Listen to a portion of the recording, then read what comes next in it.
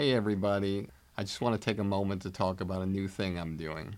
Over the years, many of you have reached out to me telling me how much you love the podcast, but also wish there were more personalized takeaways and more in-depth interactions with our guests to hear what they think about comedy. This is why I'm now launching my new digital academy, Blueprint for Success. With exclusive interviews and comedy philosophies of stars and industry veterans, personalized versions of the industry standard podcast, commercial-free, and one-on-one coaching time with me. Blueprint for Success will give you the powerful tools that will take you up the elevator beyond the competition and reach the highest possible levels to achieve your dreams. Whether it be stand-up, sketch, improv, acting, writing, producing, directing, hosting, radio podcasting, social media influencing, or even if you want a career behind the scenes as a manager or an agent. Now I'm here to help, personally. We'll go on an express train of comedy and entertainment like nobody else has before. You can find out more about Blueprint for Success and the comedy business on my website at barrykatz.com. Together, we'll take your career where you want it to go. You are about to listen to an original episode of Industry Standard with Barry Katz. If you'd like more info on our schedule of upcoming shows, which will be available for download every Monday, or how to reach Barry through Twitter, Facebook, or email, go to barrykatz.com. After you finish the podcast, please take a moment to subscribe to it, leave a comment, and rate it, even if you think it sucks. Thank you for your support and enjoy the show.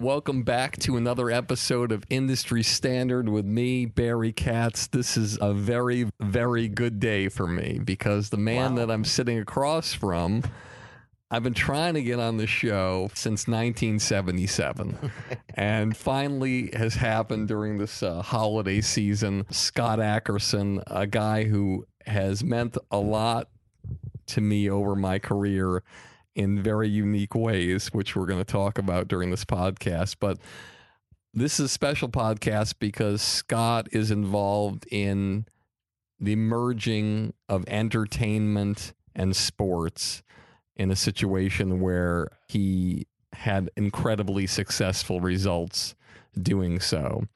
And we're going to talk a lot about the kinds of things that he was involved in bringing comedy to sports. Because before he got involved in anything in the sports world, there was very few, if any, comedy moments. But it's fair to say in his previous job, where he was before that, which we'll talk about, at the mothership at ESPN in Bristol, Connecticut, he also added a touch of comedy with Mr. Berman during his tenure there before he came to Fox. But as I always do, I look across from my guest. I never know what I'm going to say before I start my cold open until I look directly at the person and I'm looking at him. And the thing I'm thinking of right now is something actually we talked about right before I went on the air here. And Scott said a phrase that I think is the greatest phrase that you could ever say if you are any kind of artist or in any job where you're at. If you could accomplish what I'm about to say, then you're golden. You don't have to worry about anything. And in his case, the phrase was day one, show one, number one. You can apply that to anything you want in business. But what Scott Ackerson is talking about is a show that he was involved with, that he came to Fox Sports from ESPN 5 months before one of the most groundbreaking shows in the history of sports entered the fray. And that's Fox NFL Sunday with the original cast of JB, Terry Bradshaw, Howie Long, and the man who could get in a hurricane and his hair would never move, Jimmy Johnson. And so what Scott's referring to when he told me that earlier is that he came to Fox and they started a new show, a studio sports pregame show for football. And since the first show, the first day, until he just retired after the show's been on, I believe, 17 years. But the point being is that show, not one show, not 1 year, not one time has that show ever wavered from being number one. And competition when you're in business is fierce. And any business that you're in, let alone show business, it's brutal. Everything you do, the competitor tries to figure out a way to beat you. Look, it doesn't take a genius to figure out when you're driving across country or in your town, you head to a McDonald's. And what's miraculous is you go to the McDonald's, and as you're passing the McDonald's, there's a Burger King, there's a Jack in the Box, there's a Wendy's, and you're wondering, like, wait a second, why are these things there? It's because McDonald's spends millions and millions of dollars on marketing, figuring out where to put their McDonald's. And the other companies just don't. They just put one near them. That's their philosophy. There's a television show that's a hit, like Modern Family. The next year, there's 5 more pilots that come out like that. If there's a company like Fox that comes up with that line that's in football, that line, that graphic, the next network that year or whenever they can put the line on. When David Hill came over from Australia and he initiated that highlight box. So he comes over, does something innovative. Wouldn't you know, every sports network does something similar, but then they put theirs in a different corner or up at the top. So the point I'm trying to make is this show, Fox NFL Sunday, they start and they have this group of people that are on the panel there. And those people have been around a long time. The choice was to find veterans, people who weren't just like new, people, not a football player that was just coming off. These were people that have been around for 20 years doing it. And when you make that choice, the average age of the person on that panel could have been 50. There was a decision made by the company to hire people who, Terry Bradshaw had 4 Super Bowl rings. At the time, you got Jimmy Johnson, who'd won, I believe, 2 national championships, Super Bowls with Dallas. You had JB, who was a classic guy who'd done play-by-play and was one of the most respected guys. And you had Howie Long, who was probably going to be a first ballot Hall of Famer. And so the point being is that he puts together this show, and during his tenure, there's a lot of competition. There's people coming, there's people hiring different people. You got Deion Sanders, you got all these situations happening. And how do you fend off that kind of thing? You got Dan Marino. You have all these kind of people who have been put against them. The ESPN crew. There's an HBO crew that's put together. And what always fascinated me when my conversations with Scott would go, I thought the toughest situation that he had in business was the fact that he had these 4 people and they were getting older. And not only were they looking older, but the chances are that you get possibly less relevant the older you get. And there's people who come into those other shows that might be more relevant, who have more followers, who have more people that might be interested in them because their accomplishments happen in the lifetimes of people in their 20s and 30s as opposed to people in their 40s, 50s, 60s, and 70s. Mm-hmm. And one of the things I was always fascinated with Scott as he produced the show and was a main ingredient in making that show go and producing the show and the driving force behind it was the decision that you have to make in business. When do you start making changes and how do you start making changes and how is it going to go? And what's fascinating, sometimes events happen in your business life that you're not in control of. And one of the things I want to talk about that I don't expect Scott to talk about later is the fact that, JB was a guy, he was huggable and lovable, and he appealed to the African American audience, but he also appealed to the mainstream audience. And he was a straight man to the comedy that was happening, and he was the guy who kept the show going. But sometimes when you're an executive producer or you're a producer and you're working on a show and you're driving force, there's other elements to your business that you can't control. And those elements have to do with how somebody does their contract, how the deals are made or whatever. And you really, you just naturally want things to go a certain way, but that's not your world. You're not in that world. You're in the creative world. You're right in it. You're in a show that's the #1 show on television.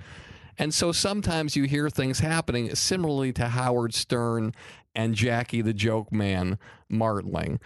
You hear things, rumblings, hey, this guy isn't really happy with his deal, but you get a feeling that it's going to get done. At Saturday Night Live, when Norm Macdonald was there, you got the feeling like, hey, he wasn't necessarily happy with the way the deal was or whatever, but things were going to get done. And then in the case of Saturday Night Live, one holiday after the break, you tune it in and Colin Quinn is in the desk. And you're like, what happened here? What's going on? Or on the Howard Stern show, you tune in and it's like, where's Jackie? Hasn't Jackie been there for 15 years? Where is Jackie? Nobody talks about it. Nobody says anything. And then one day you hear that JB, who is The Rock, a guy who drives the show, is not going to be there anymore, and he's going to CBS.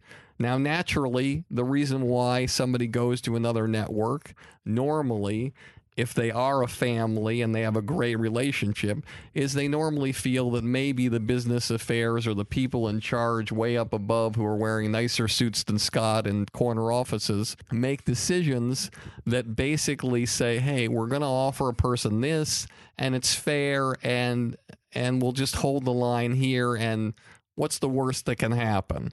But sometimes artists, and I consider everyone on that panel an artist now, they feel maybe underappreciated. And then somebody comes along and says, you know what? You're great. And we're going to not only give you what they were offering you, but we're going to give you this too. And we're going to guarantee this many years.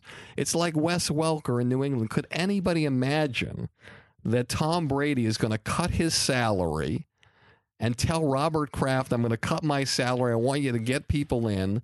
And Robert Kraft makes the decision to Wes Welker, you know what? I know you caught 32 more passes than anybody else in the league, but I'm just going to offer you $5 million a year and, take it or leave it. And because he believes that, why would Wes Welker leave Tom Brady? Tom Brady's taking a cut. And then just something happens in an artist's mind. And then before you know it, they've signed the deal with another group, in that case Denver, and in JB's case CBS, and the producer of the show is like, what the fuck happened? How did this happen? It's not like we couldn't have figured this out and made this work, but it didn't happen.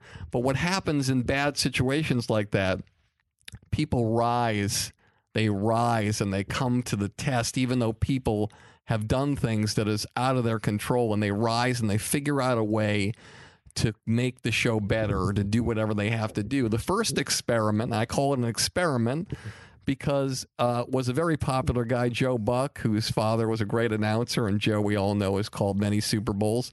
They decided to hire him to replace JB, but they had to go on the road because Joe was doing football all around the road. And it's a very expensive proposition. And it's not like the show suffered. It stayed #1, and Joe is very popular. Yeah, it lost the hominess of it, the feeling that there was a home. And when you're on the road all the time, sometimes it feels like people want to know you're in their home. They don't want to know you're in this place and that place. And so they realized that. And then, Scott and the group acted again, and they hired Kurt Menefee. And then after that, they sort of thought to themselves, okay, there's a lot of competition here. What can we do to bring somebody who's knowledgeable, who's huggable, lovable, who's a household name, who's a Hall of Fame guy? They brought in Michael Strahan. And the mix works because you have younger people who know these people coming in, and you have the older people who are familiar and feel great about the people there.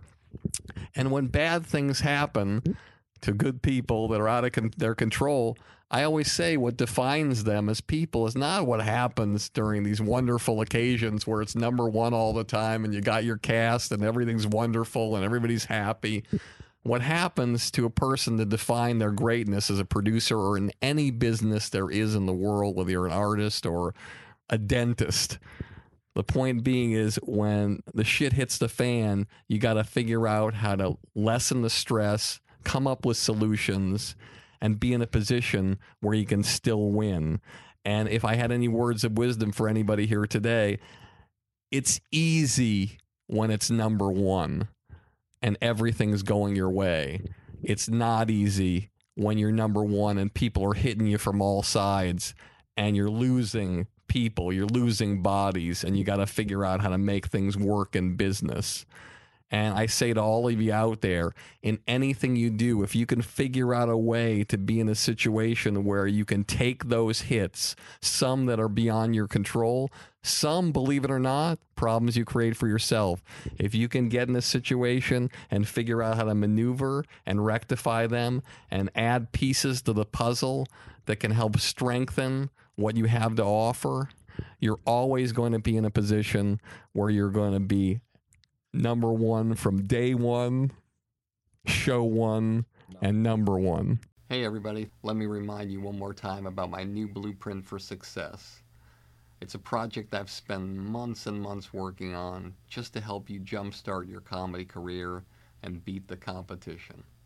Whether you want to do stand-up, sketch, improv, acting, writing, producing, directing, radio, social media influencing, or even if you want a career behind the scenes as a manager or agent, Blueprint for Success will give you all the tools you need to take your career to the highest levels. With exclusive interviews, my top 50 commercial-free episodes from Industry Standard, one-on-one coaching with me, and unprecedented access into my knowledge and experience from over 40 years in this crazy business. I guarantee you that with Blueprint for Success, you'll become the creator you've always dreamed of becoming. No one's asking me to do this. I want to do it because I want to help you become truly undeniable. So just go to barrykatz.com, click on Blueprint for Success, and start your incredible journey today. I truly can't wait to work with you to help you change the trajectory of your comedy career forever. Here we go in 3, 2. We ain't one at a time in here. We're mass communicating. This show will have laughter. I got everybody pregnant with Barry Katz and semen. Infections caused by jacuzzi water. I'm not comfortable with the tone this is taking. Okay, here we go. Is there anything else I should know? You're on. What? Now I'm on the air! People on Twitter have been asking for Barry Katz to come back a lot. If you're undeniable, you will not be denied. If you want to be successful in show business, you get yourself a Jew white manager like Barry Katz. Here we go. You fucking firing me up, Katz. Being a manager is just turning no's into yeses. Undeniable. Creating holy shit moments. I love this man. Barry Katz. Back in the house. Let's do this. Welcome back to another episode of Industry Standard with me, Barry Katz. All right, sports. I love it. My whole office, the wall where we do these podcasts, is lined with Bobby Orr, Jim Craig, the winner of the 1980 Olympic team as a goalie. I have the 2004 Boston Red Sox banner, the on-deck circle for the 2007 World Series when the Red Sox beat Colorado 4 straight after they'd won 22 games in a row, Colorado. I've got Babe Ruth and Ted Williams. I got Tom Brady in his first Super Bowl, and I got Muhammad Ali over Sonny Liston in Bangor, Maine. Most of the shit is signed but faded because I forgot to get the right glass. It shows you those who can't manage. I would like to introduce my guest today, Scott Ackerson. This guy is one of the biggest guys in sports television, and I can't even say enough about him. I'm going to tell you his introduction, which obviously, if you know the show, will probably be longer than the cold open, but I like to give people a proper introduction. If I repeat myself, I am so sorry. But I think this is very, very, very important. Scott Ackerson is an Emmy Award-winning producer and Fox Sports executive who was the vice president of studio production overseeing the network's news coverage. He was previously a coordinating producer on Fox's NFL Sunday, in charge of all studio programming for the networks and entities within Fox Sports since 2011. He also served in an advisory role to the Big Ten Network and oversaw a production unit that created feature segments for all of Fox Sports entities. In 2012, he served as an interim president of the cable channel Speed while still overseeing all of the studio production. Ackerson joined Fox Sports in 1994, leading Fox NFL Sunday to its 17-year run as America's most watched NFL pregame show. Under his direction, the network's signature studio program became a cultural phenomenon watched by millions and millions of people nationwide every Sunday. Its continuous run at the top places it alongside such iconic programs as The Today Show, 60 Minutes, and under Ackerson's guidance for the entire run of the show, well, almost the entire run of the show, Fox NFL Sunday has taken home an Emmy Award for Best Studio Show 4 times. An accomplished studio producer, Ackerson played a significant role in the ongoing success of this most impressive sports dynasty. His keen eye for talent and chemistry in producing an entertaining brand of NFL studio coverage helped advance the sports TV careers of Howie Long, Jimmy Johnson, Terry Bradshaw, Jimmy Kimmel, Jillian Barberie, and Frank Caliendo. Before joining Fox Sports prior to its first NFL season in 1994, Ackerson honed his craft from 87 through mid-94 at ESPN. In addition to his nightly responsibilities as the coordinating producer of SportsCenter, a position he attained in 1993, he had numerous special studio assignments for ESPN, including the World Series, the Super Bowl, which he did from 1989 to 93, and the Major League Baseball All-Star Game. Ackerson broke into broadcasting as an intern at WBNS Radio in Columbus, Ohio, and his first job came at WOUB Radio TV in Athens, Ohio in 1982. Over the next few years, he honed his television skills in such mega markets as Huntington, West Virginia, WOWK, Altoona, Pennsylvania, WTAJ, San Antonio, KMOL, Minneapolis. We had about 2-3 different names for that station. So, and Ackerson graduated from Ohio University in 82 with a journalism degree, and he was a 4-year member of the Ohio University bowling team. A lot of people might not know this about Scott, but he is a 13-time Sports Emmy winner since he joined the team at Fox in 1994 with the first hour-long NFL pregame show in history on a broadcast network. He held the position at Fox for 17 years, and his tenure also included, get this, 5 Super Bowl pregame shows, highlighted by the post-9/11 event in 2002, which was one of the most memorable events in sports history. Please welcome my guest today, the man, the guy it took me 7 years to get on this couch, Scott Ackerson. Well, thank you. With that introduction, I should have gotten here earlier. That's for sure. But no, it's been a fun run. Very fortunate to as a guy who came from a town called Hilliard, Ohio. I didn't think all this would happen to me as I was flipping burgers at Frisch's Big Boy or working at Dairy Queen. But nevertheless. It has. Now, normally I don't start off right away like this, but well, since you mentioned your beginnings in Hilliard, Ohio, I figure what we can do right away, if you don't mind, is we could start off, and we're going to go way, way, way back. Whoa. So we're going to go back to your family life, what kind of situation you were growing up in, and what was the first introduction or inspiration for getting into the sports world, from possibly flipping burgers, taking bites out of them and putting them in boxes for the people you hated. Right. Well, no, actually, I put Tabasco sauce in their hamburger, actually, and I did do that. There was one guy I did too. He's so bad. But anyway, no, I came from a normal Midwestern town. I mean, 2 parents, the third kid out of 4, 3 brothers, 1 sister. Sister was the oldest. My kind of, there were two people that really were kind of inspirational in terms of sports television, and there was another gentleman in terms of news. And originally I wanted to do news. I was one credit short in terms of a double major in terms of political science and journalism. At Ohio University. At Ohio University. So you went to Ohio, you majored in what? I majored in journalism. Okay, so you wanted to be a writer. Or... I wanted to be a writer. I wanted to actually, naively, I believe that, news actually cared about the stuff that affects people's lives. I wanted to work at the national level, and I started out in local news, and I realized fairly shortly in that wasn't going to be the case. That especially local news was about, back then it was about murders, fires, and stabbings. Now it's about, Kardashian's ass and, stuff like that. So it's even gotten less in terms of what news is, but. Or depending on your view, more. More, yes.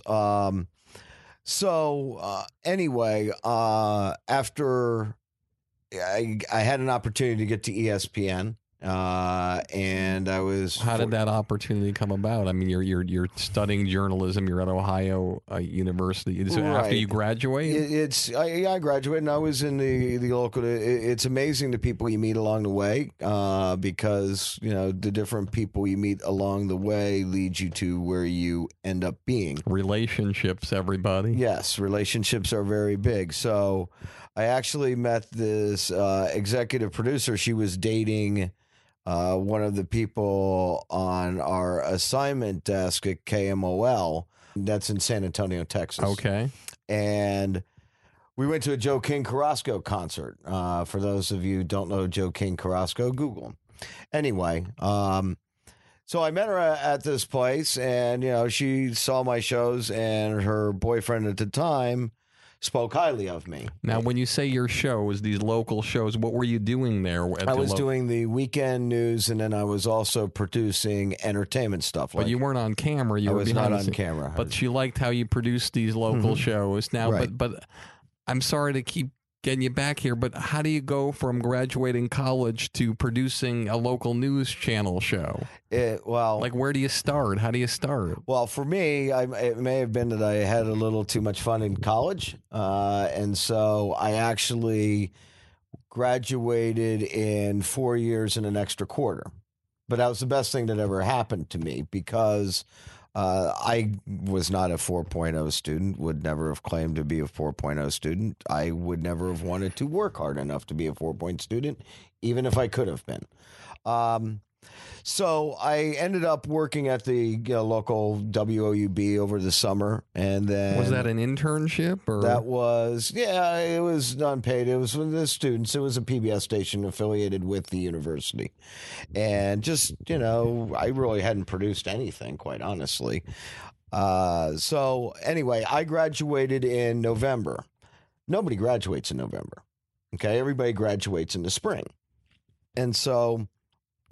As a result, when I graduated, the bulletin board at the university had like 5 different jobs that were available. Well, I could leave. I had my degree. So I applied for a job at WOWK and went what down town there. was that in? That was in Huntington, West Virginia. I was a weekend producer, and then actually do some reporting on air, basically covering southeastern Ohio. Which I did very poorly, but nevertheless. So you had to drive down to West Virginia and interview. I drove down to West Virginia and interviewed with the news director. Okay, so you drive down for an interview, and a lot of people don't understand that. How to get gigs. They don't understand what it takes to get a gig. So here you go. You interview for your first job you're ever going out for, and you get the gig. Correct. So what do you feel that you did in that room, knowing that you don't have any experience at all except for interning to get a paid gig? What did you do in there that made you get the gig over everybody else? I think it was that I was, and I think you know me well enough to know I was pretty confident. in terms of what I thought I could do. Were you chain smoking in the office? Well, back then in newsrooms, everybody smoked. Worst decision I ever made in my life, by the way. But putting that aside, I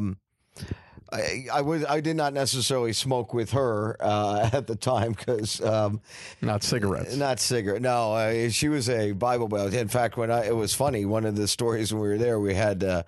She was helped leading the campaign to ban Ozzy Osbourne from playing in Huntington, West Virginia, because it was devil's music. And if you do Google them, you want the national anthem doing the Cubs game.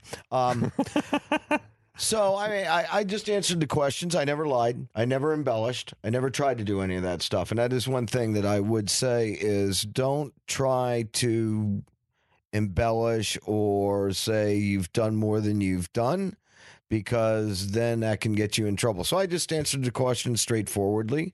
I think a part of it was I was available immediately. I was obviously cheap because I got paid $50 a day to produce on the weekend 2 shows.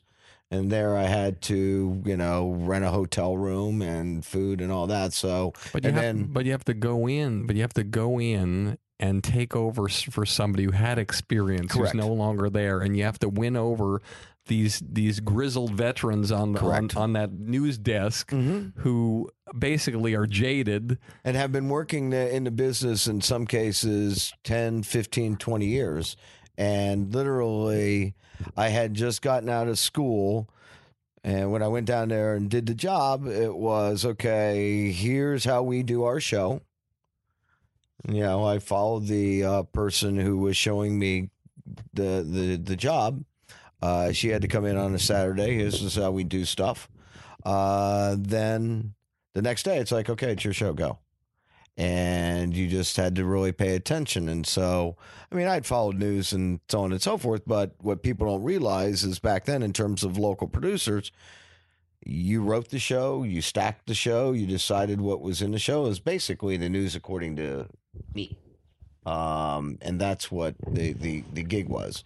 So, but these people, you had to make them feel safe. You had to make them feel like you could do the gig. Mm-hmm. And what instincts did you pull upon to know how to do that? Or did some of them make it very hard on you? There was a couple of people along the way that did. There was when I'll give you this story. When I was in Altoona, Pennsylvania. Okay, so anyway, in Huntington, I basically was there for a month and a half, and then they laid me off. And actually, I went to the news director and said, why'd you hire me if you're going to lay me off in a month and a half? And she goes, yeah, I know, I feel bad. But the good news is I think you can actually do your job. And there's a job opening in Altoona, Pennsylvania, 6 and 11 o'clock news. And, you can have it if you want to do that. Which is a step up because you were doing weekends. I was doing weekends, and now I'm doing 6 and 11 o'clock, Monday through Friday, just reps 5 days a week, getting paid under $9,000. At that time, for $9,000 a year to do 2 shows a day, 10 shows a week, 520 shows a year, yes. And you were getting $9,000. I wasn't even getting $9,000. I actually ended up getting $9,100 because I made an agreement that after 90 days, if I was still there, I got a $500 raise. So anyway, so I was at $8,600, and then I got up to $9,100. So I was in hog heaven when I got up to 9-1. Wow. So anyway, the funny story is, in terms of winning people over, there was a guy at the station in Altoona, and it was just when you see live trucks and all this stuff. Well, back then it was just starting that technology. So we had gotten a live truck, but we had a green screen, and we didn't have a digital video effects thing, so we couldn't make it a perfect square. But back then, neither did Nightline. And so what I did when I watched Nightline is I noticed that basically the right third of the screen was flipped, and that is the same thing that was, let's say a third of the way there, then a sixth of the way, it was the same thing except flipped on the same side. So what they did is they framed the shot, and then they took it so that it wouldn't look like it was kind of weird. So anyway, we tried that because I wanted to make it look like the anchor was talking to the reporter out in the field. We had a green screen, and so if the camera person framed it right, we could actually take it and it would look okay. It wouldn't be the greatest thing, but we could make it look like the anchor and the reporter were talking to each other. So anyway, we did it a couple of times, and it worked out well. And as you know, in local news, the head anchor has a lot of power in any local news station. So after about 3 or 4 times, the program director, and why the program director had anything to do with news was beyond me, came down and said, "Hey, I noticed that live shot the other day, you kind of had David talking to the reporter." I was like, "Yeah, we kind of set that up, and it makes it look like they're interconnecting." And he goes, "Yeah, I saw that, and I don't really like it." And I go, "Okay, great." And I moved on. He goes, "No, I don't think you get it. I don't really like this." I said, "No, I heard you. I got it." He goes, "No, I don't want you doing it anymore." And I go, "Well, why?" He goes, "Because the talent disappears, the anchor disappears from the screen." And I go, "Well, that's what happens whenever you take a cut of a shot anyway." I go, "Look, I was watching, Nightline, and, that's the same technique that Nightline uses." And he goes, "How old are you?" And I go, "I'm 23 years old at that particular time." He goes, "Oh, you know everything. You watch Nightline. You've worked in Chicago, New York." I snapped, as I can do. And I said, "Look, I may be 23 years old, but it doesn't fucking make me wrong because I'm 23 years old, and you fucking know so much that you're stuck here in fucking Altoona, Pennsylvania." And I just went off. And how did he react to your rant? Well, obviously he wasn't happy because this was in the middle of the newsroom, and you dressed him down in front of everybody. Yes, got eerie, which I would never recommend to anybody. In fact, I learned a big lesson at that particular point, which is to never dress anybody down in public in front of everybody, especially people who are your, superiors or what have you. So they ended up having a 5-hour meeting as to whether or not I should be fired or not. Fortunately, I was hired by the vice president in terms of overall news production for the entire company and the general manager. So I got called up to the general manager's office, and he's like, "What happened?" And I told him, and I said, "Look, I'm wrong. You can be wrong.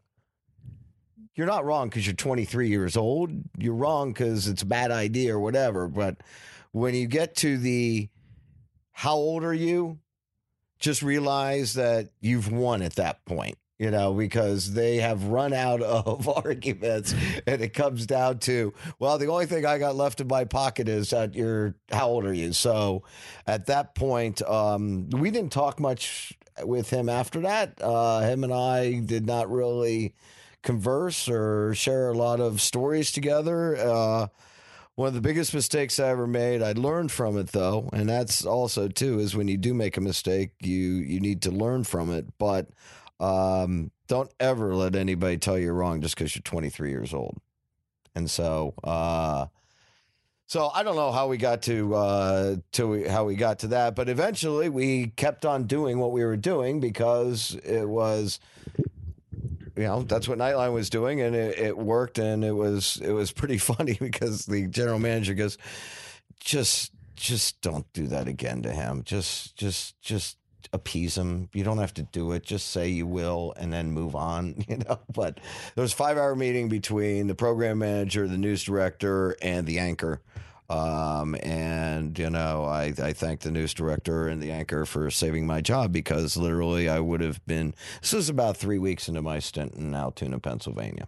This is what's really interesting about what you do. You know, when I was at a company once, and I remember my first month I was at this company, I decided to take a gig at a company and take the check as opposed to taking the little checks and being my own boss. And I remember I was a month in, and I'm walking through the hallways of this big company. And you know when you hear somebody lose their temper, really lose their temper, the kind of volume that you're not even accustomed to in your own house most of the time or whatever. And the kind of volume that somebody's yelling that the entire company stops, just like your newsroom stopped. And I was and there were all these people around. I was blown away by it. And then I came in the next day and that person's office was cleaned out. And I think what happened with you was, and what happens in every level of business, whatever you're in, there's people who poke the beast. They poke you, and their goal is they want to get you off your game. They want to just create some kind of thing where they can be on top of you and have the upper hand, which is what this guy was doing. Mm-hmm. And what you did was, in losing your temper with him, which is not advisable. No, it's not. But in that particular case, the positive thing was, it's like if you're in a schoolyard and the bully is always bullying you and you just walk away. Bully's always bullying you, walk away. That one day you punch that bully right in the face, now you're going to get the shit kicked out of you. But that bully will never fuck with you again after that. And so you punch the bully in the face, and then you got the shit kicked out of you because you had the 5-hour meeting, and like that. And when you got the shit kicked out of you, which was probably rough, is you said that thing that alienated you with your team, which is, you're still here in Altoona, Pennsylvania. What does that say about you? And as you yelled that out, there's people at their desks saying, wait, I'm still here in Altoona, Pennsylvania. So from that moment forward, yes, there were people that supported you because you were a great producer, but there were always people in that newsroom who held animosity towards you, which you could never get over and you could never recover from unless you just fired everybody and did the whole team, which you weren't in a position to do. That's correct. I was only in position to be fired. And, out of that whole rant, that was the one thing in that rant that I wish I hadn't said. Everything else that I said, I'm glad I said it to him, because as I found out later, he had a habit of doing that. And there were a number of people who came by afterwards and said, I've always wanted to say that, but I never did. So I was like, yeah, well, you may not want to. I mean, I don't have any kids. I can get sacked and, I'll go back to Ohio. So how do you move through your business life, move up, and get to the situation where you get hired at ESPN, which was at the time, the gold standard of sports television? Well, actually, at the time, ESPN, when I went there, didn't have NFL football. People who are watching this are going to go, huh? Had just lost their NBA contract. Basically didn't have Major League Baseball. Had a lot of college basketball, was kind of its bread and butter at the time. I got there, getting back to a friend of mine who I met in San Antonio, Texas, relationships. Yes. Who she ended up hiring me in Minneapolis. She became an executive producer in Minneapolis, and that's how I went from San Antonio to Minneapolis. When she told me to send her tape, she was in Tampa. I didn't really want to go to Tampa, and so the tape never made it. When you send tape of you producing a new show, what are you sending? You send them a show. So you send them. You send them your show. But how much different is your show of a local newscast at 11 p.m. different from the one in San Antonio? Well, I can tell you the newscast that I did in San Antonio, I'm amazed that I actually got hired. But it was actually was it TWA Flight 847 that got hijacked. And anyway, we did I think it was, and we did a show that was all satellite from Washington, and that was the newscast that I sent to kind of show how I can integrate local and national, because their show, they had a 5 o'clock newscast that was national, business, so on and so forth, entertainment, actually, and that's where I learned about, both in San Antonio and in Minneapolis, in terms of integrating entertainment into your kind of news stuff. And they had a 6 o'clock show that was more straightforward news. Learned more in Minneapolis than probably anywhere I ever worked, because I worked with 2 diametrically opposed viewpoints. One was a vice president in charge of news. He handled the 5 o'clock show, and then the news director handled the 6 o'clock show. The news director was more about just the facts, ma'am. And the 5 o'clock show was more about, hey, here are last night's ratings. Here's what's big in entertainment. Like, we would literally leave the show with, okay, it's Mick Jagger's birthday. Here are the Rolling Stones to leave your day. And we would play the Rolling Stones to end the newscast. Whether it's Prince. I mean, Prince's song Kiss debuted on our station because relationships. The one of the people on the assignment desk had a relationship with Prince, and he let us debut the song.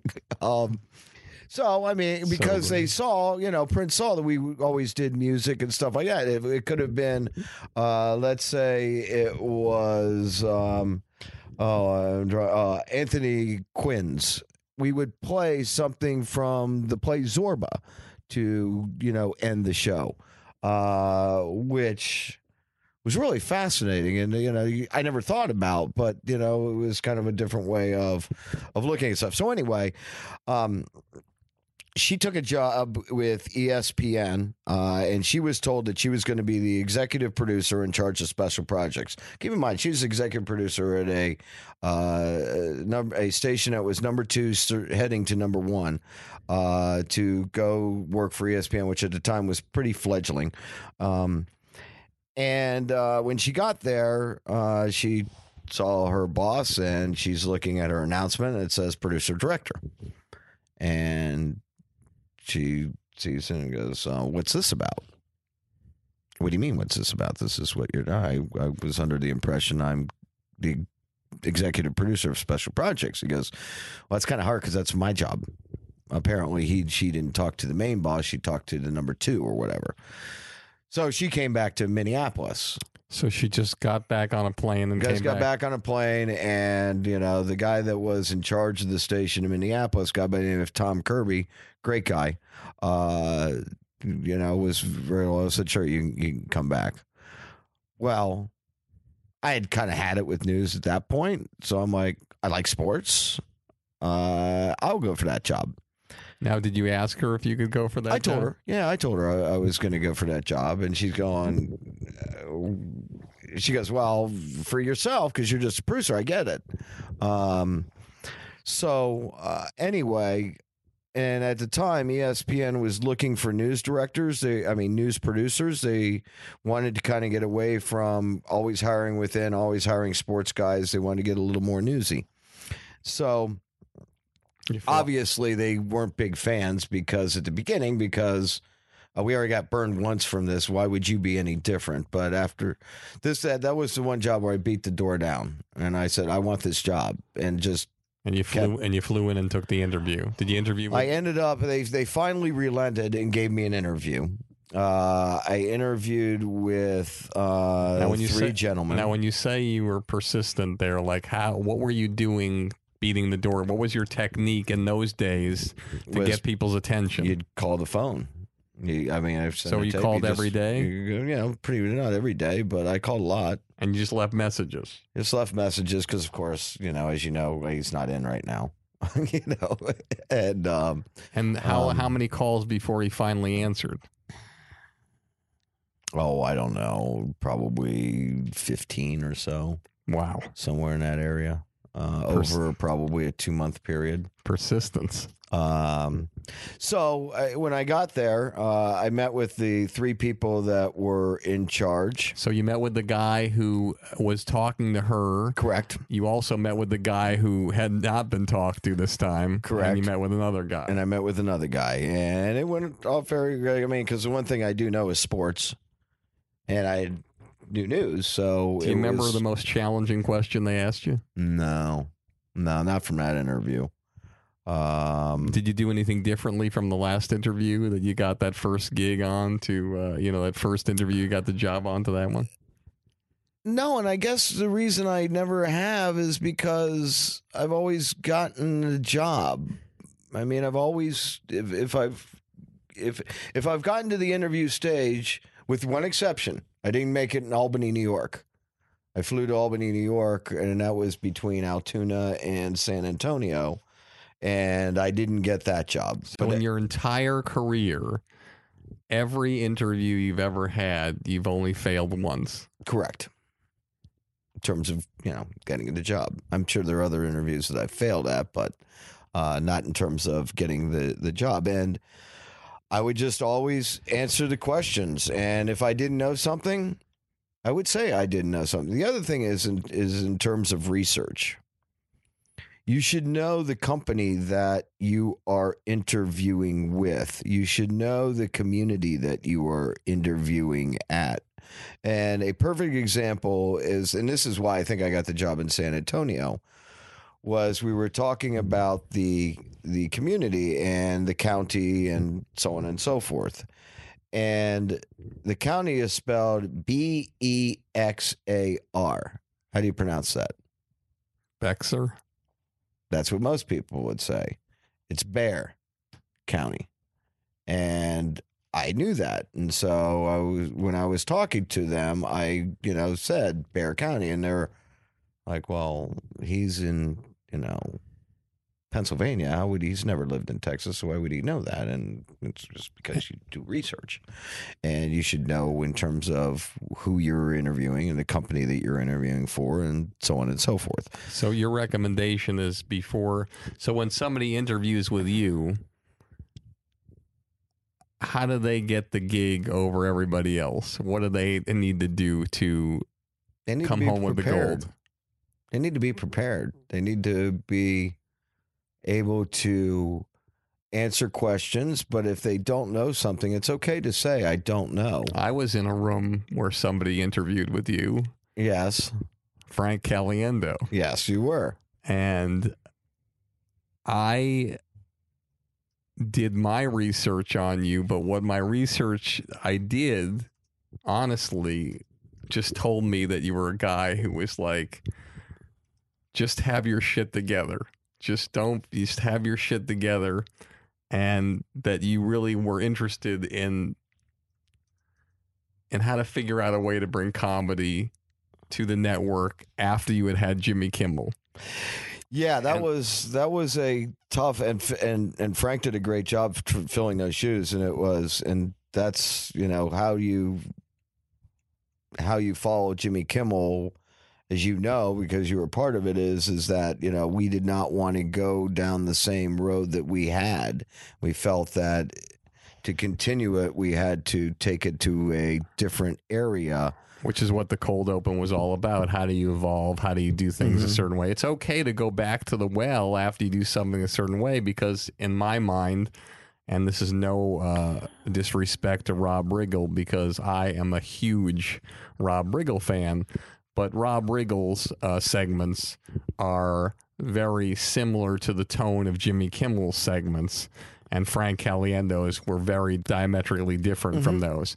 But I knew it's kind of like the football coach that, the football coach is a player's coach, and then the next coach they bring in the disciplinarian, and then after the disciplinarian, then they bring in the player's coach, and it keeps going back and forth. Kind of like Democrats and Republicans. But anyway, so the point I'm trying to make is that when I went in there with Frank Caliendo, my main thing with Frank was if you put together that thing that I know you do that we've done together, which is the 5 minutes of fury, and the 5 minutes of fury, for those of you who haven't listened to an old podcast or whatever, was Frank doing 50 impressions that were funny in 5 minutes. And I knew that if I could get him in there with you, and he stood up and took the risk of just being vulnerable and letting it all out there, that you would never expect that to happen. And I can guarantee in your God knows 30-year career or whatever it is, that you have never had a meeting like that as long as you live. That's correct. It was definitely a different meeting.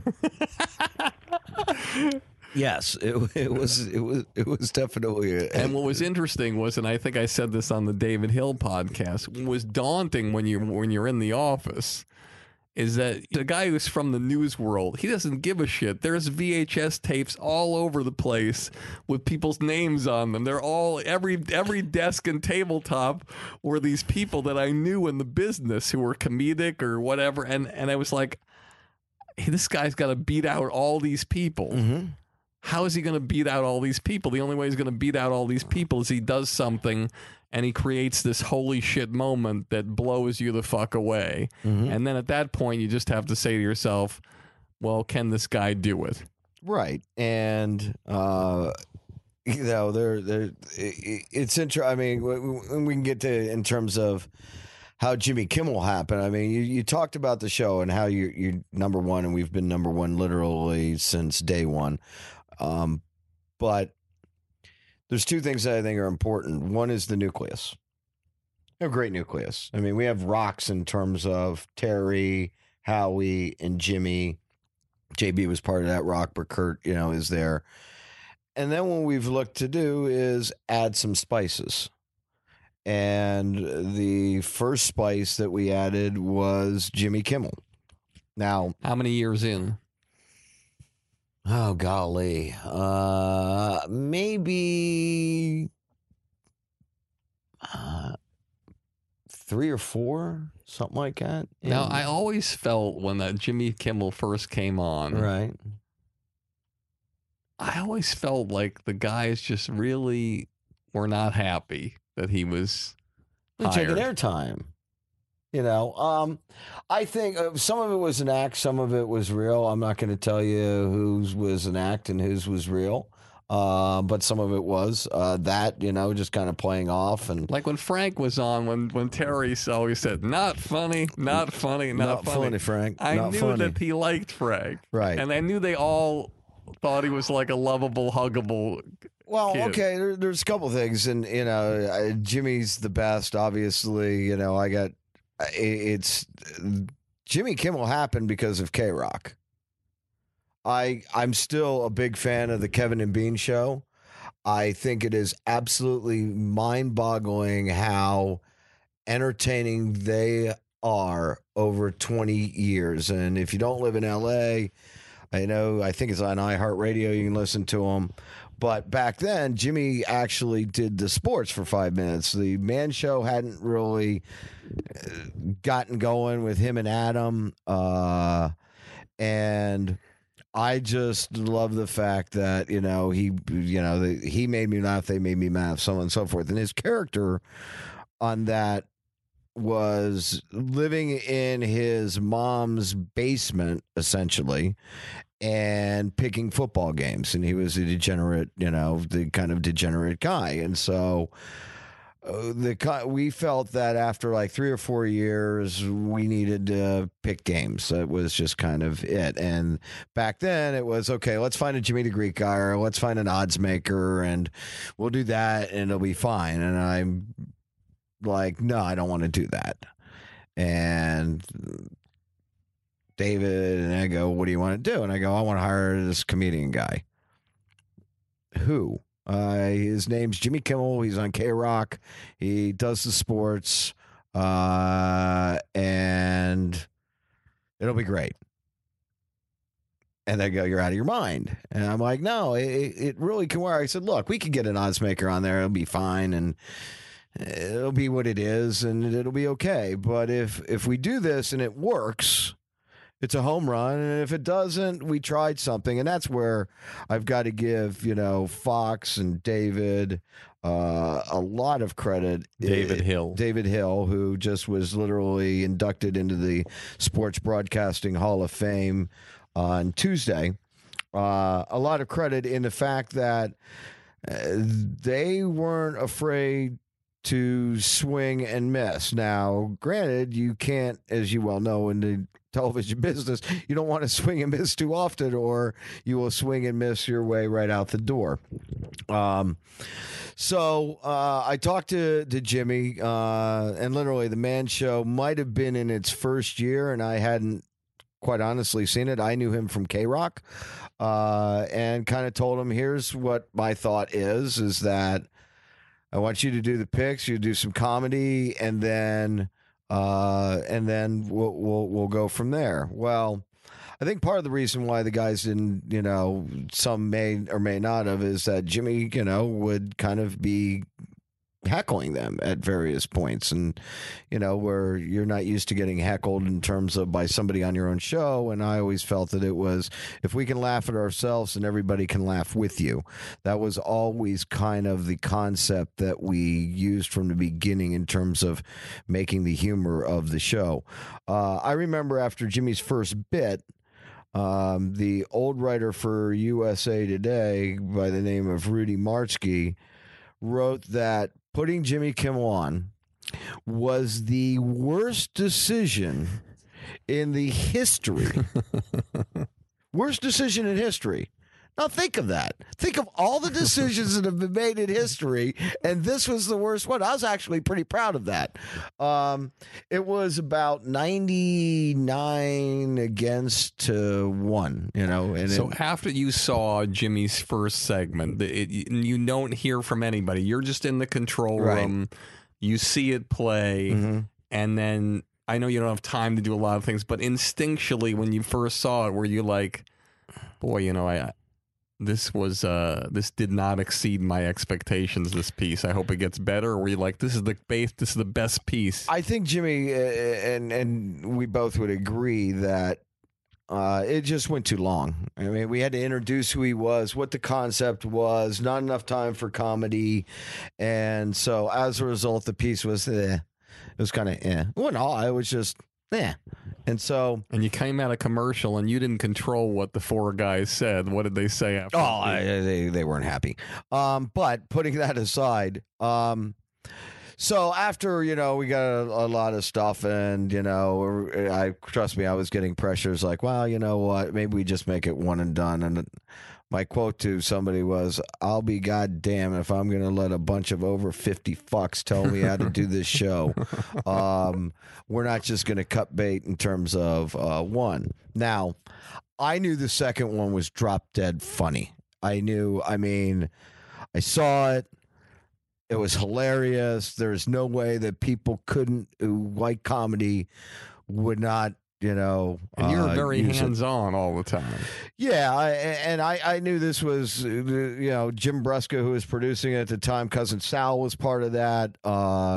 And Jimmy, it was a bit about Doug Flutie, but the punchline was basically heckling Doug Flutie, and then he pulls Doug Flutie out of the couch because we had we'll say a little person as Doug Flutie, and it was just hilarity ensued, and it was tremendous.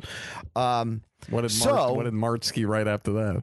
Oh, he didn't write anything. He wrote about the fact that we had a poll on it. Now, here was the deal, is that knowing that this was all kind of part of the plan, Jimmy was actually very mad at me for this until I kind of explained it. He still kind of I still don't think he believes me, but whatever.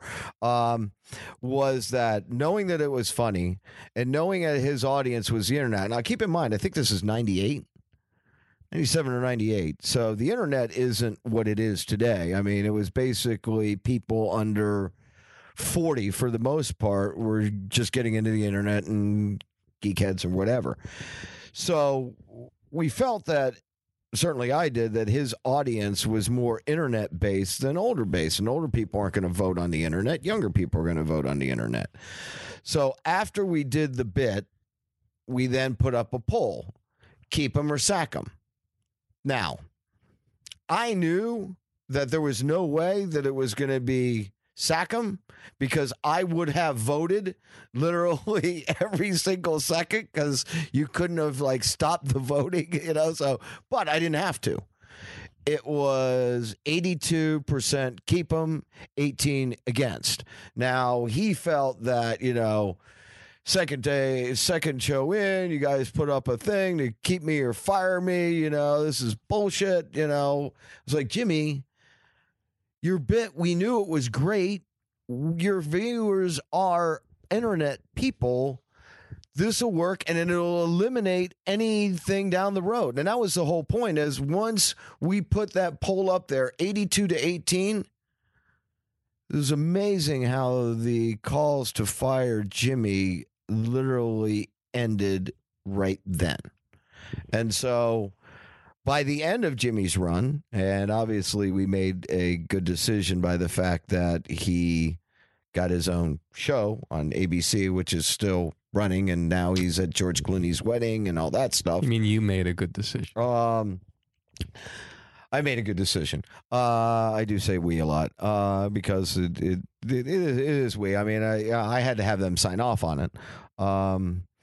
But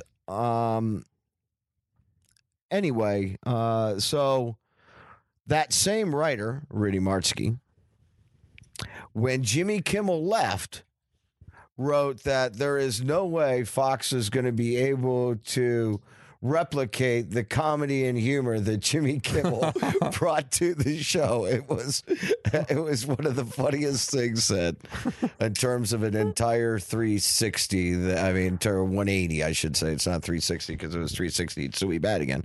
In terms of a 180 that I could remember. And then we hired Frank, and along the way we added Jillian.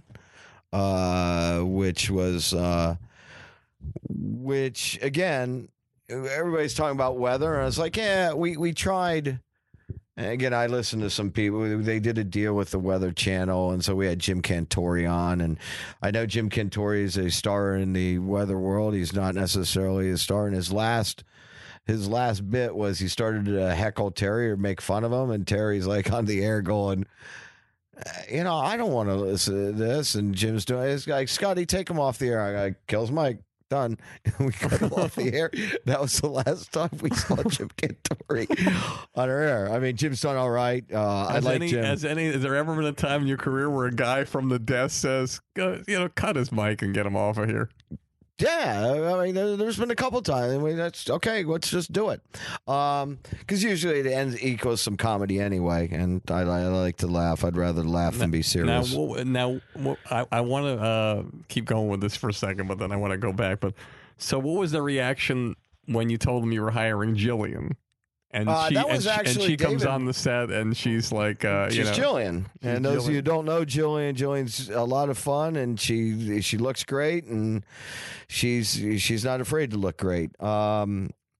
David, and it was funny. The reason we saw Jillian, I'm not a big morning, especially at that time, a morning local news type of deal, and we had the early game with Detroit playing somebody on Thanksgiving. And if anybody has ever worked in local news, you'll realize that trying to do a 3-hour morning show on Thanksgiving morning is hell because nobody's coming in. You've got no guests. You've got nothing. So I got a call from their EP and saying, hey, we're on right before your show. Would you mind being able to do like 6 or 7 minutes into our show? And I was like, you know what? Sure. I mean, we'll tape our stuff. Well, I think we're only doing a half hour that particular day. I don't know if it's a half hour or whatever. But I said, sure, we'll do something. And David was in the control room with me, and we do the two-way with their set. And Jillian is being Jillian, just kind of took over, and had a great rapport with the guys. And, would heckle them back. They'd go back and forth. Just a lot of fun, lighthearted or whatever. And David and I look at each other, and she does weather, doesn't she, on there? Yeah. Well, what are we waiting for? So that show, we then hire her the following year to do the weather. And the thought was, if we're going to do weather, let's do weather. And Jillian, her 90 seconds, and in those 90 seconds, another USA Today. I've got a lot of things in USA Today where they've actually read me. This was Christine Brennan, who I believe the quote was that I set women back 20 years by putting Jillian Barberie on there. And I'm thinking to myself, 90 seconds of weather is setting women back 20 years in sports television. Are you freaking kidding me?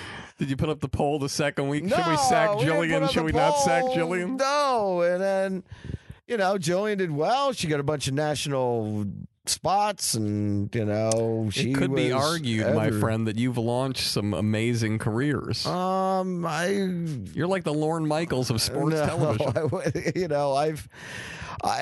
There's people along the way who've, it's worked out, and Jillian, and it was great, and Jillian was fun, and then, all runs end, as Tom Cruise said in that movie, all good runs come to an end, otherwise they wouldn't end. And so we had gotten to a point where it was like, you know what, it's now different. We don't need to put up the weather maps, so on and so forth. And so we I'm surprised decided you didn't hire a new weather girl. And we added Strahan, and that takes time and money. Money, but it was.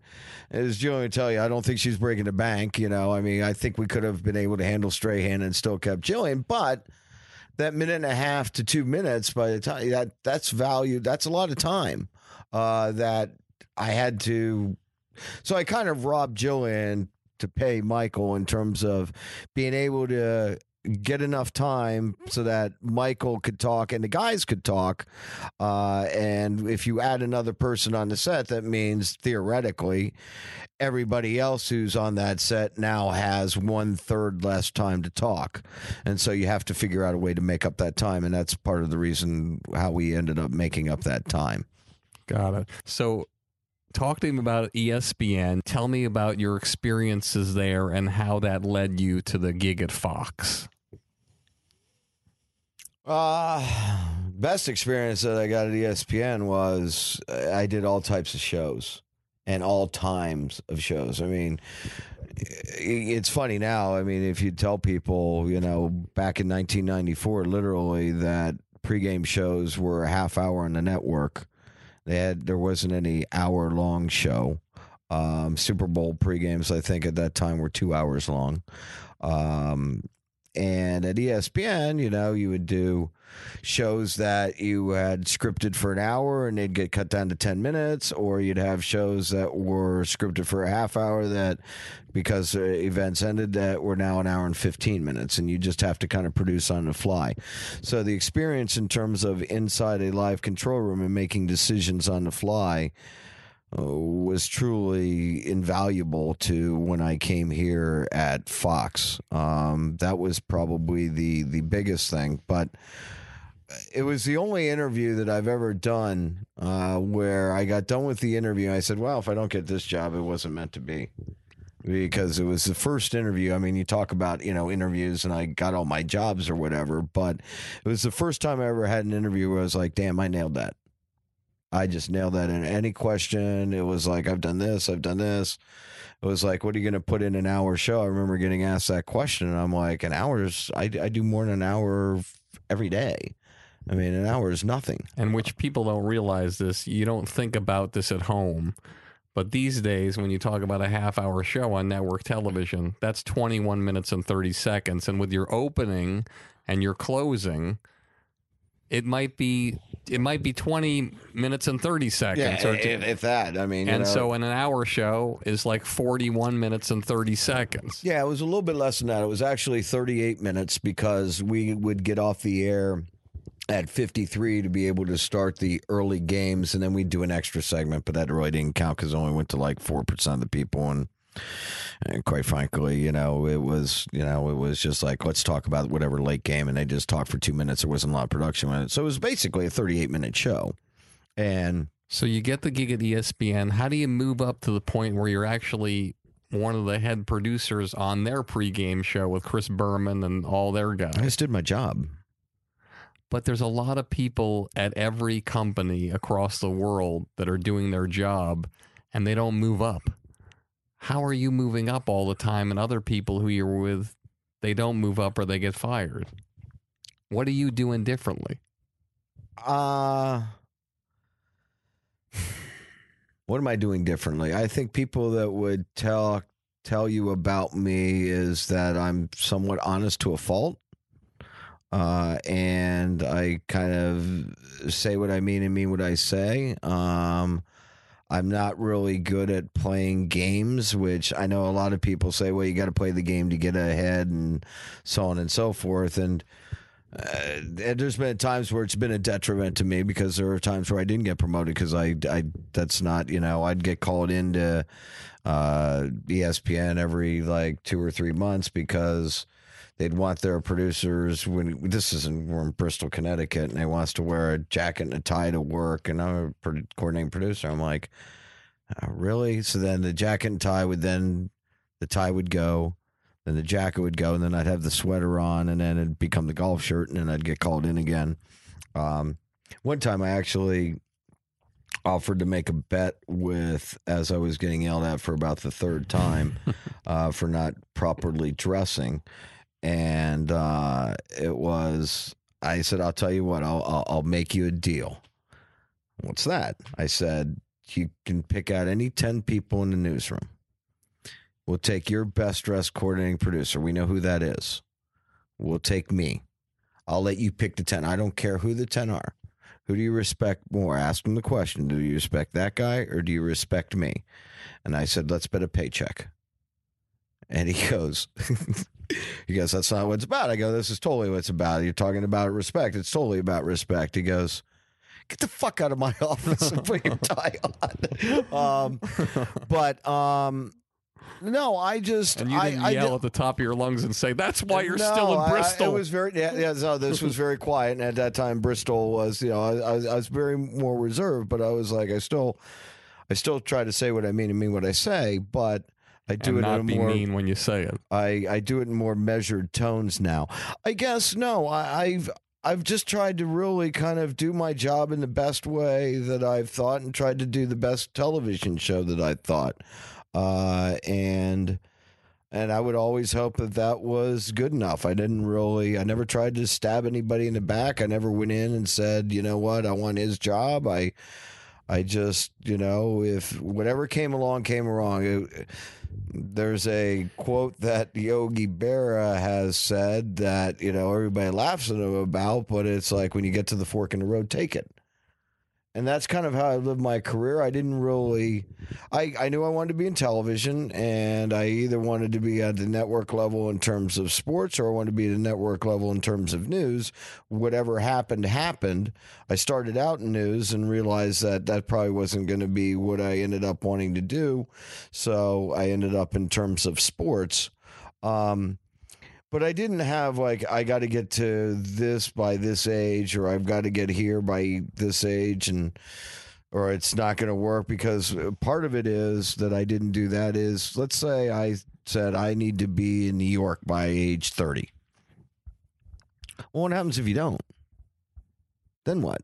Is it like, okay, now I'm going to be depressed, now I'm going to be a failure, I'm going to be all that? No, you just kind of take life as it comes along, and if you think it's right, chances are it's going to be right. And you get gut feelings in terms of, I got offered a job in terms of, on the phone, in terms of Kansas City, when I was in San Antonio, in terms of going up there and being a producer. And they were like, yeah, we'll have you, because I was producing weekends and doing entertainment stuff during the week in San Antonio.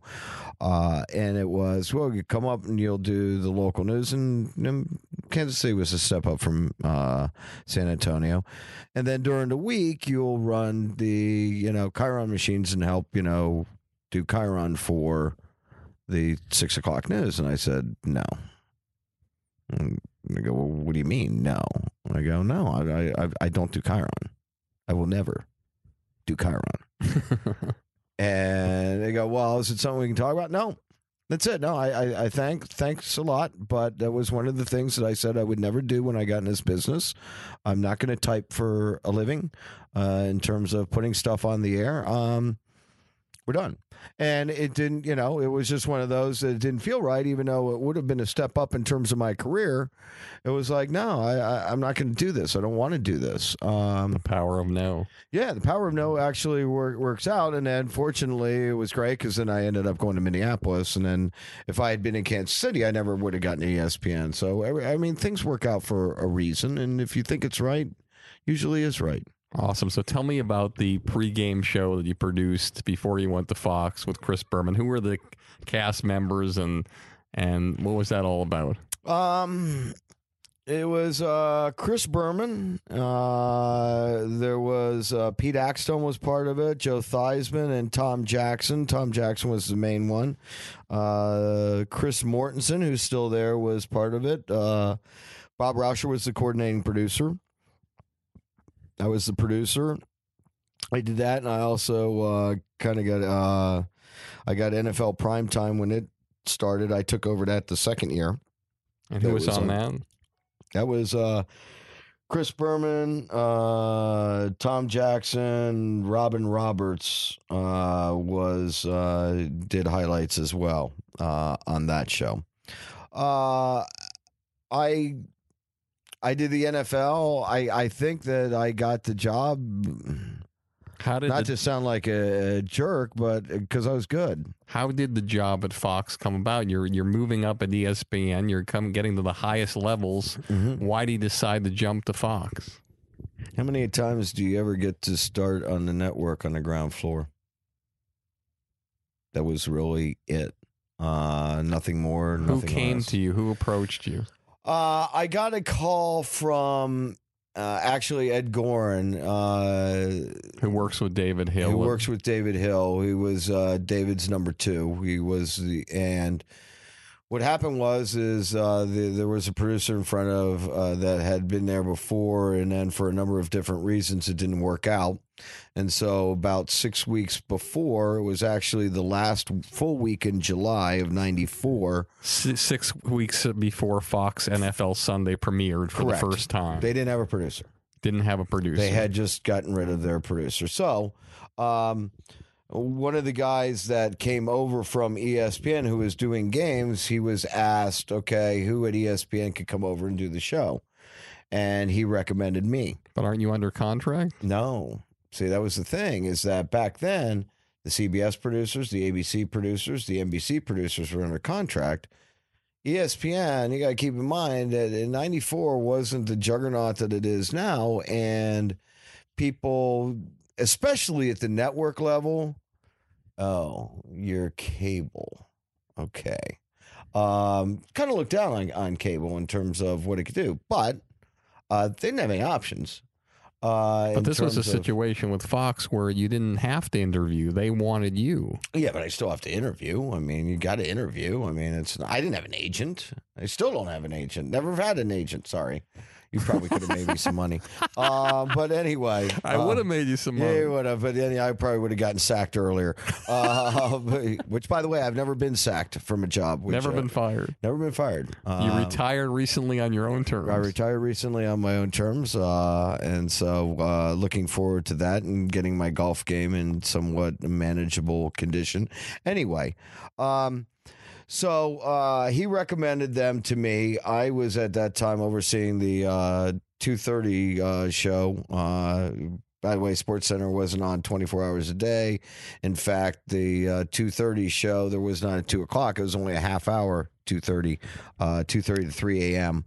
in the morning. Who was the biggest sports anchor on SportsCenter beside Berman back then? Oh, John Saunders was probably the biggest. I was working at 2:30 with Craig Kilborn and Carl Ravitch. And Kilborn and I got along really well because his sensibilities and mine were the same, and I let him go places that, let's say, management at ESPN wasn't necessarily happy with me letting him go those places, but I was of the mind, you hired this guy to be this guy, let him be that. You know, that's what you hired him for. It's like, why do you hire Keith Olbermann to be Keith Olbermann? Why do you hire Terry Bradshaw to be Terry Bradshaw? You hired Craig Kilborn to be Craig Kilborn. Anyway, so I got a call from Ed saying, hey, love to talk to you about the show. Can I meet you in New York? Can you come down to New York and let's meet? This was on Tuesday at 8 o'clock in the morning. I'm like, no, I can't do that. And he goes, why?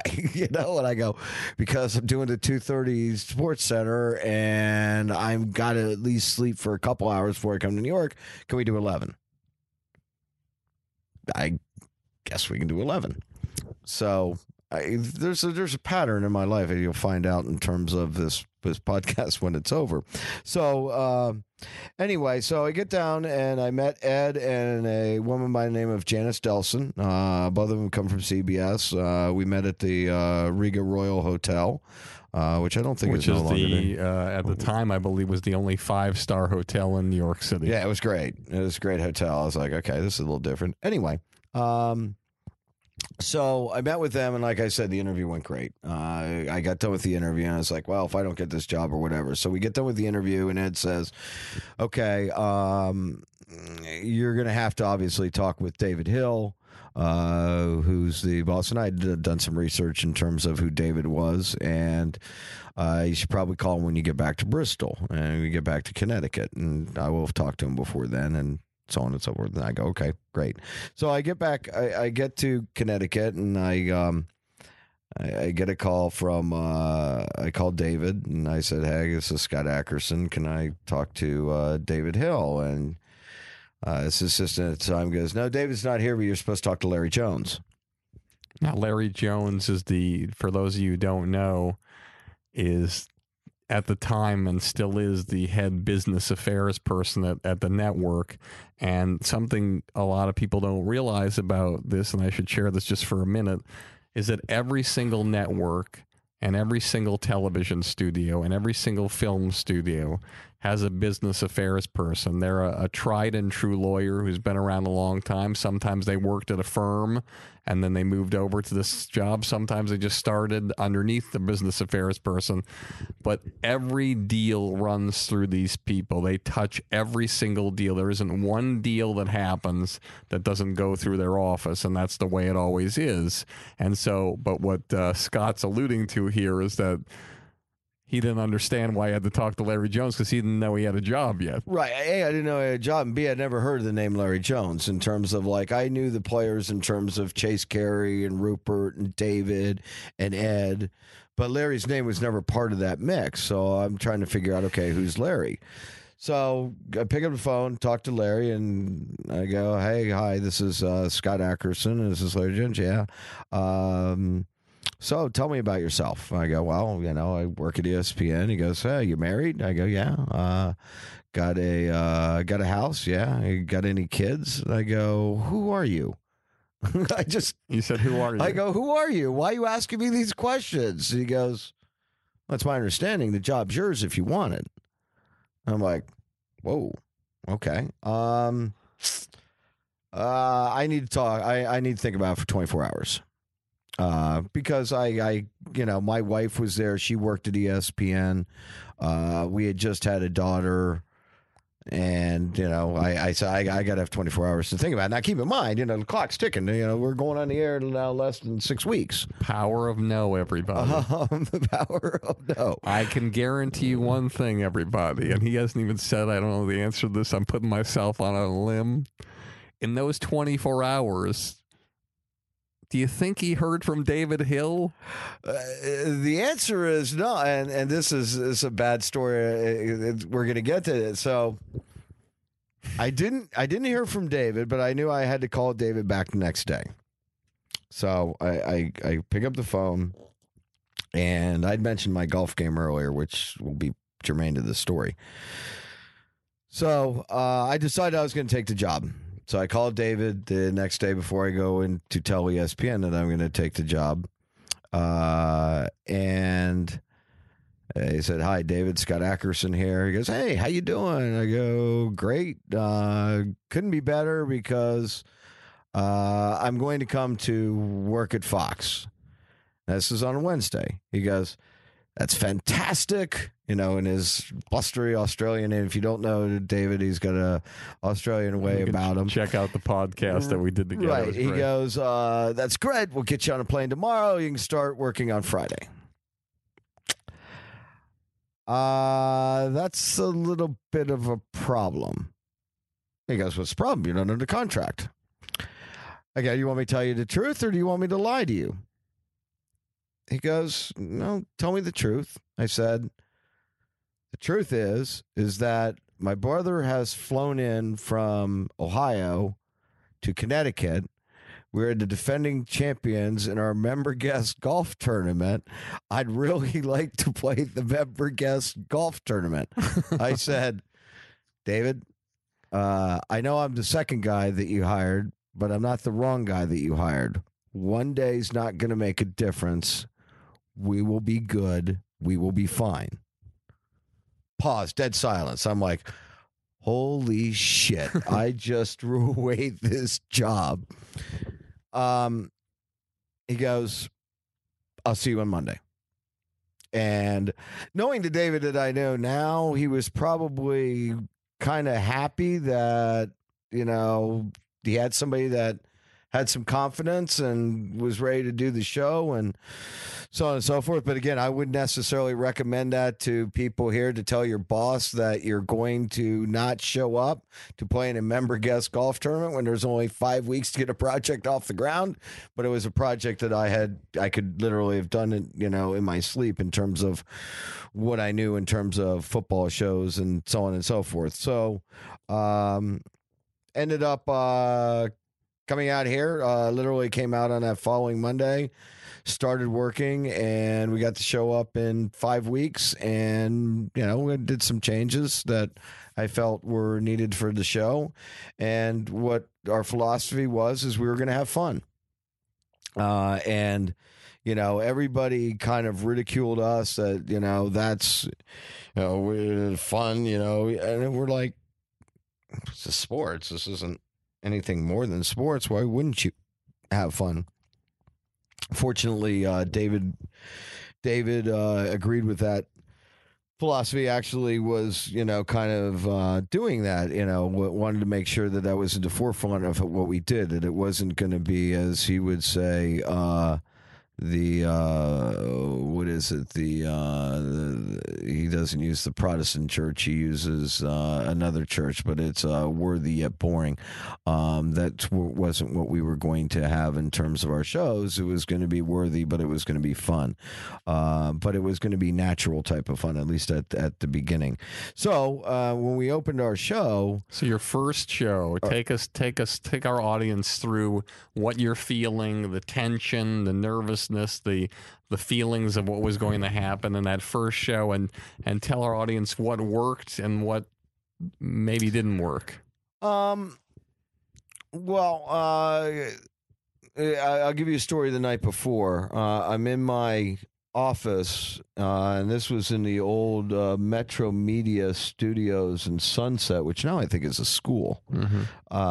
And it was kind of cool because the soundstage that we used was the same soundstage that was used for All in the Family and In Living Color. And Norman Lear, it's the only guy I've ever met that I've actually been in awe of, because I think Norman Lear is one of the most brilliant television people ever. And it's a very, very short list. And, that's the first guy that I was like, wow, I'm actually meeting Norman Lear. I mean, Paul McCartney, whatever, it's a Beatle. It's another guy who rock. I mean, okay. Norman Lear was, to me, that was a big deal. Anyway. So he's like, why are you still here? I go, well, I just wanted to, touch up a couple of things. And David goes, you also need to get some sleep. It's a big day tomorrow. So he goes, what do you really think? And I go, we're going to surprise some people tomorrow in a good way. And I was really confident because of the talent that we had, that we were going to be good. Should have gotten fired that first day because it was the advent of computerized scoring. And one of the problems happened, like the pregame show was great. There wasn't really a lot that we had Terry ride in from a horse that we shot here where we started on the Hollywood sign, and it looks like he's, riding a horse through downtown LA and the Chinese theater, and, ends up on the lot and pulls in, time to go to work. He's a cowboy, and then he introduces our set, and everybody looks 20, 30 years younger, and it was all good. But what happened after that was an absolute disaster. I had never done shows where you bring in different networks. The way NFL shows are done, you'll see a game in, let's say, Columbus, Ohio, and then there could be another game that is being televised in LA and a different game in New York and so on and so forth. Well, halftimes all hit around the same time.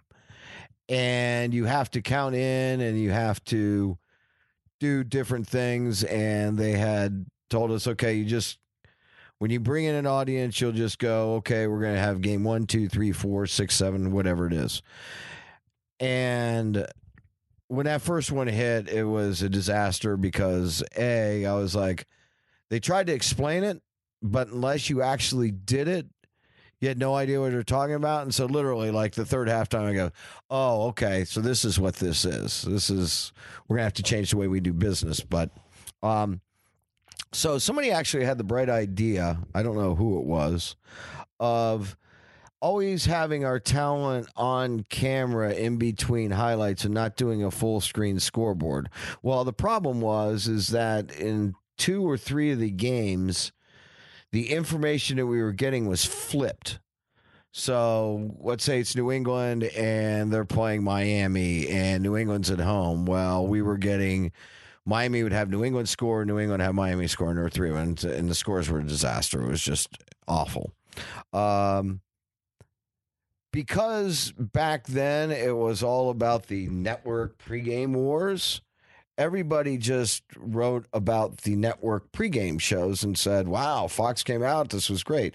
There was one writer, and I ended up seeing him on this later, and his name he's passed since then. His name was Prentice Rogers. He was with the Atlanta Constitutional Journal, and he basically just killed us.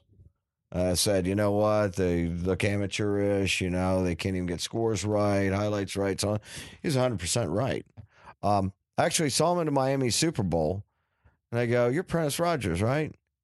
Yeah, that first show, you really killed us. Yeah, I just wanted to thank you because you were 100% right.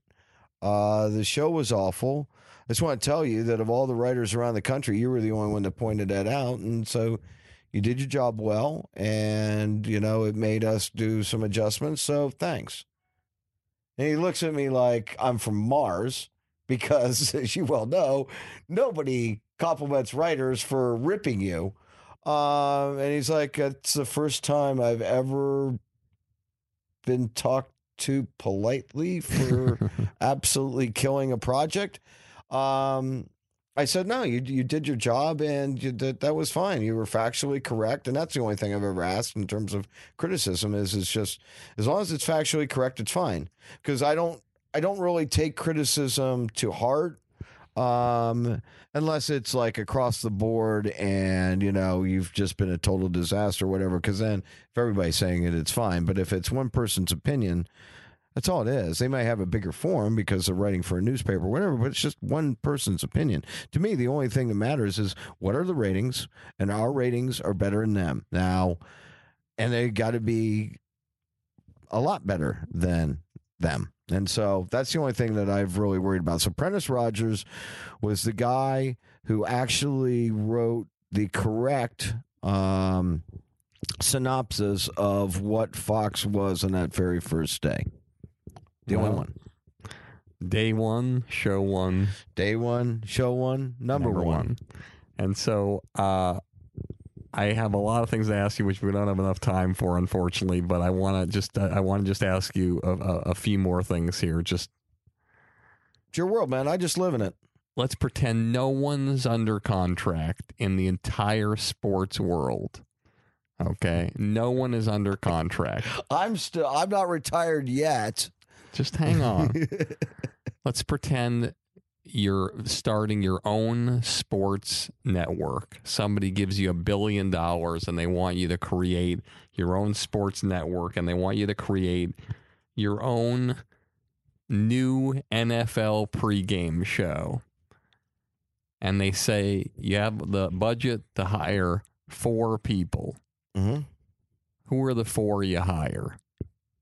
No one's under contract right now. It's going into 2015. You have to think of new media, social media, the internet, how cable is doing, what the cutting edge things, the whole issue. You're going to say this is a cop out. Who's your dream team? You're going to say this is a cop out, but I'd hire those 4 guys: Michael, Jimmy, Terry, and Howie. And I'll tell you why.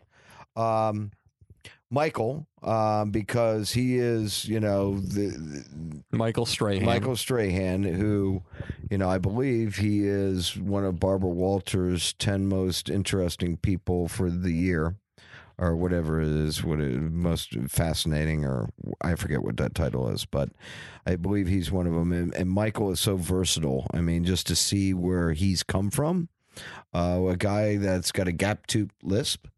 To be able to be as successful, but Michael just says warmth. Howie's a rock. Howie is EF. Remember those? I mean, the Prudential. Get a piece of the rock. Unfortunately, never mind. I was going to do a bad joke. But Howie is the rock. Terry, because Terry, when you talk about fearless. Terry is really fearless on television. Terry will go to places and take you places that, the question that I probably get, I guarantee you the question that I've gotten asked the most in my career is Terry Bradshaw as dumb as everybody think, as he appears on television? I go, let me ask you a question. I don't know how many people that are dumb that have a 900-acre ranch, fly private jets, and command $100,000 or more for, I think that's what it is. It could be less, could be more, for a speaking engagement.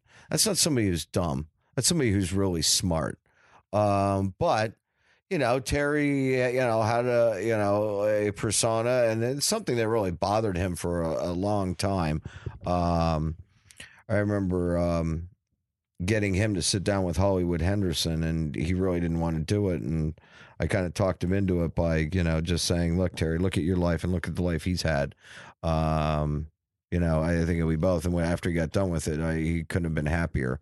There's 2 Super Bowl pregame shows that I'm really proud of. One, obviously, was the one after 9/11. And then the other one was a Super Bowl in Miami where I got Terry to sit down with Hollywood Henderson. If you guys don't know the history of Hollywood Henderson and Terry Bradshaw, was at a Super Bowl, and Terry was a kid from Louisiana, and everybody had kind of given him a dumb label. And trust me, he's not dumb. He's anything but that.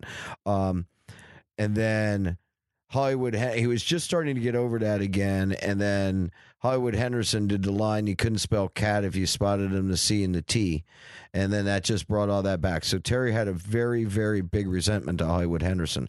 Now, Hollywood Henderson was a guy who was kind of the life of the party, did too much blow, ended up in jail. And literally turned his life around.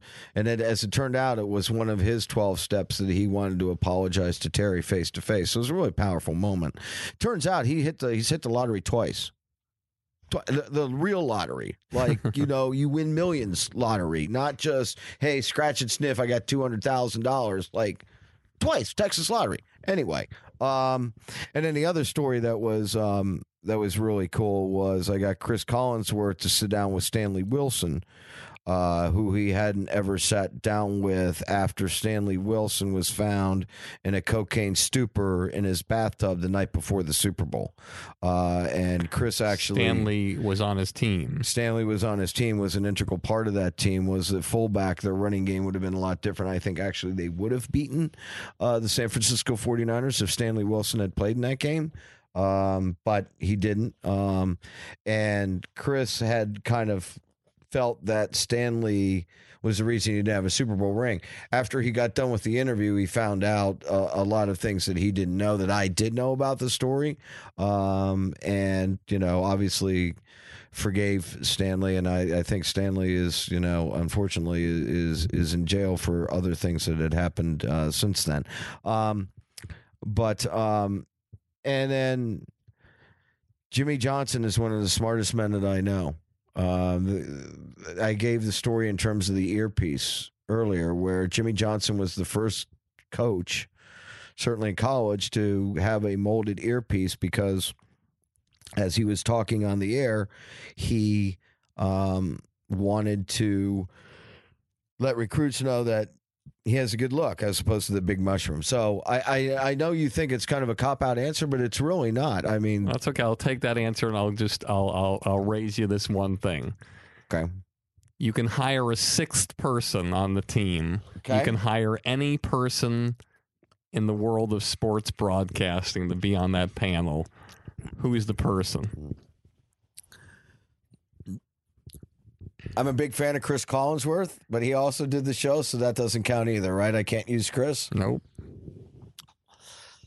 The sixth person to be on that show in terms of... You can hire anybody. Doesn't matter if they're under contract or not.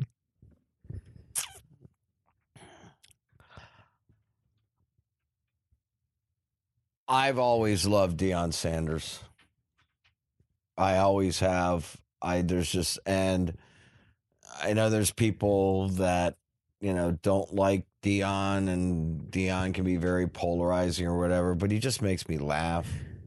He's a funny dude. And I just always like Deion. And I know that that's probably not necessarily a popular answer or whatever, and it might not be the most liked answer in terms of, but I think you could do a lot with Deion if you put him in the right setting. I think Deion could have. I was really worried. I thought CBS didn't necessarily use Deion right. Deion to me is kind of like Terry, in that, yes, Terry, but Deion couldn't be Terry in this respect, is that Terry is the star of the show, but also Terry is a star who will defer to others. A lot of stars, as you well know, I'm the star, everybody else getting back. Terry will take himself out of stuff to let the other guys shine. I don't believe Deion would do that. And if you could get Deion to do that, then I think Deion could really kind of elevate his game. But I always had a fascination with Deion and what you could do with him, because I always thought he was funny and smart and witty and awesome. Let's do a name association. I want to mention a name. Tell me a story, a quick story, or something that comes to mind that means something to you throughout your experiences. Keith Olbermann. The most probably brilliant mind, talent I ever worked with. Conversely, probably the most difficult talent I ever worked with. Keith is a brilliant individual. Truly smart. I'll give you one Keith Olbermann story. This is when we were both at ESPN. Darryl Strawberry had gone AWOL with the Dodgers. Didn't show up for a game. Keith had just done the 11 o'clock show with Dan Patrick. I was overseeing the 2:30 or whatever. This was obviously not during football season. So at ESPN, I did the football show, and then I'd oversee Sports Center on the off times that I didn't. I I go to Keith and I said, Keith, Daryl's AWOL, as you well know. Can you put together a history of Daryl Strawberry for me?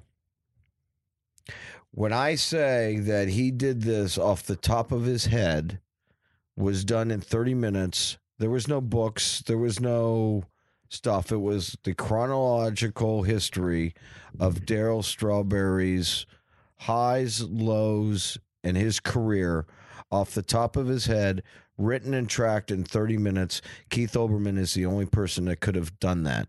That piece would not have gotten on the air without Keith's brilliance.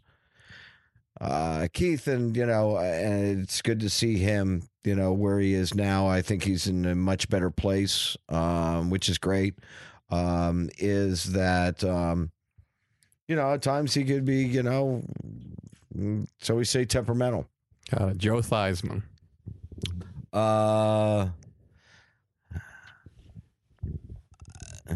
Joe likes being Joe, but I had very few issues with Joe. I think Joe just wanted to be Joe. Football players are very unique in this sense. Tell me what I need to do, when I need to do it, and that's what I want to happen. And if you didn't do that with Joe would be a problem.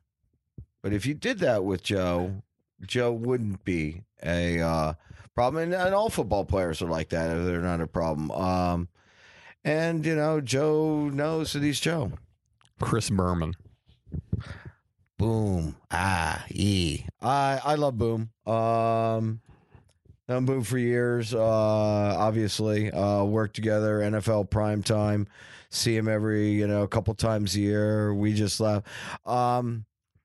A person whose personality is as big as he is. He just loves sports. People don't realize how much he really loves sports. I mean, everybody goes to his nicknames and, that's out of the way, whatever. Chris Berman loves not only the NFL, but he loves sports, and I really don't care if people, what they think. Chris Berman is one of the people probably the 5 people that are responsible for the success ESPN has. Dan Patrick. Good hair. And he would tell you that too. Dan's very smart.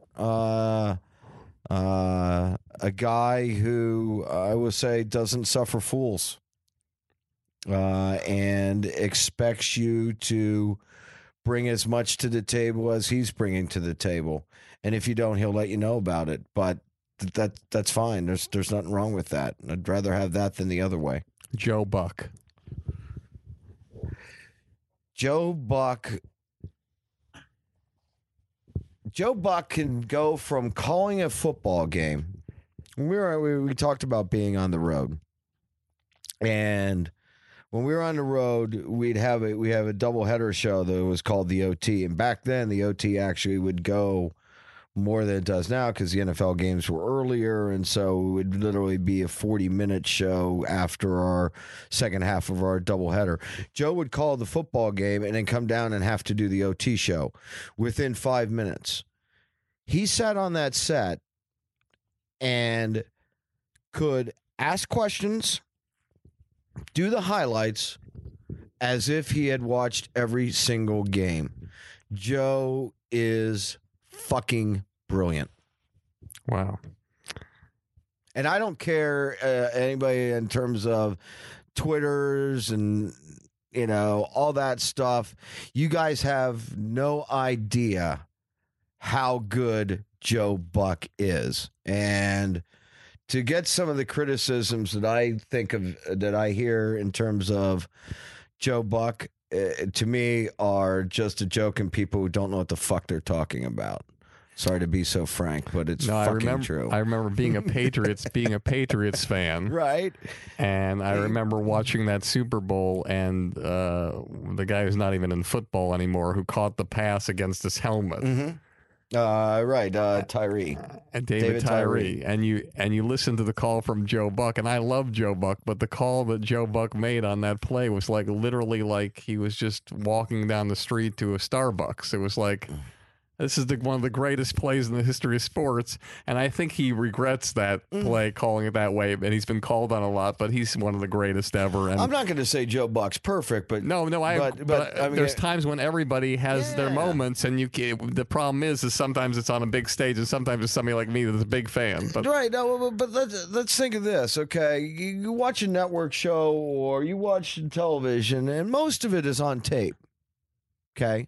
What Joe does for a living is he talks for 3 to 4 hours live television, whether it's a baseball game or, I mean, guys like Joe Buck and Al Michaels who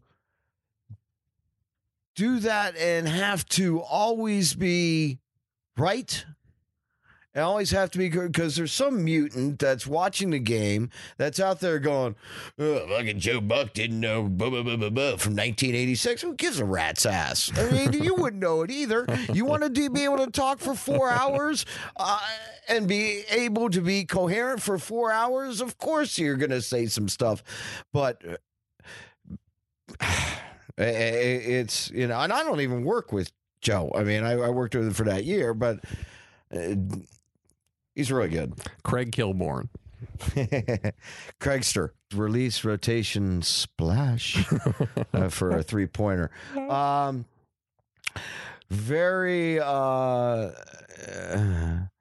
do I, let's see. Craig is a person who is not afraid to challenge the norm, and it sometimes gets him in trouble. There was one time where he was doing an update for ESPN2, and I'm getting suspended, where it was like he didn't want to do it. They made him do it, and he's like, I don't want to do this. They're like, you got to do it. You got to be on the schedule. Sorry. So he does the update. It's like, Knicks, whatever, blah, blah, blah, blah, blah, blah. And after the break, more Craig Kilborn right after this. Well, you didn't do that back then. And so I wish Craig was still doing stuff in terms of sports. I had a blast working with Craig. We were doing the 2:30. I let him go places that other producers didn't, and it was fun. Rune Arledge. The man who made modern sports television. Did you ever get to meet him? And never got to meet Rune. But I'll tell you what, I didn't know Rune, but I would imagine that David Hill is kind of the closest thing that we had to Rune. Innovator, always thinking about how are we going to do it better, how are we going to go to that next step. The one phrase that I do hear is we're going to take it to the next level. I remember asking an executive one time, this wasn't at Fox, this was at ESPN, because they got some catchphrases back then, and it was like, okay, we're going to step it up. I want you to take it to the next level. I kept hearing this. And finally, me kind of being a smart ass, I held up my hand. I said, can you define what the next level is? Again, I wouldn't recommend it. Got the look. Can I talk to you afterwards? So on and so forth. But it was like, I hate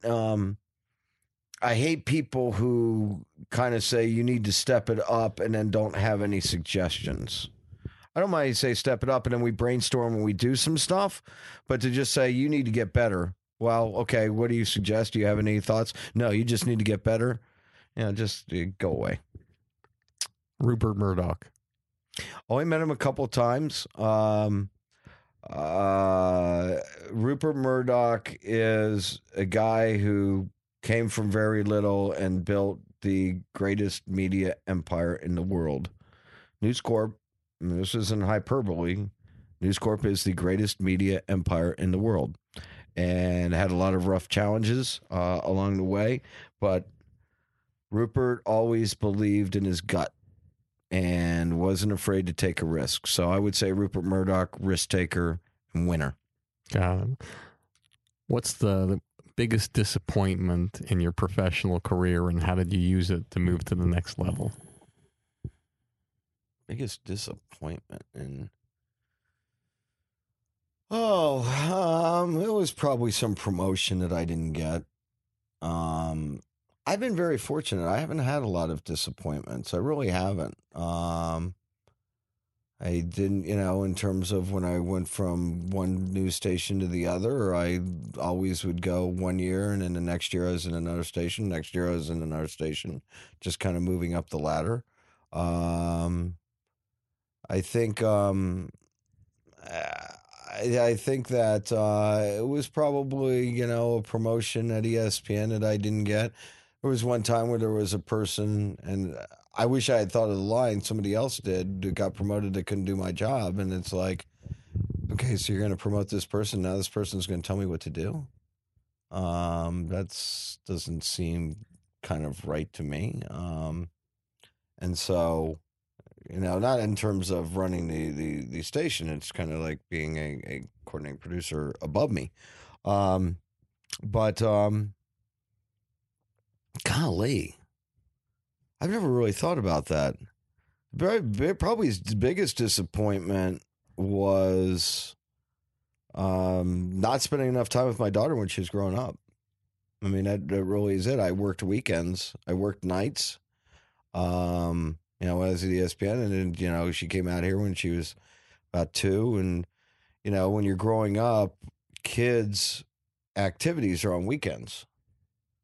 Sports television happens on weekends at the network level. And so while she was playing her softball and doing all that stuff, I missed that. I missed a good part of that. So that's probably my biggest disappointment. Professionally wise, if you had I've to do had a it, great run. If you had to do it all over again, would you choose going to the games or the career you've had? I take the career I've had and just hope that she understands.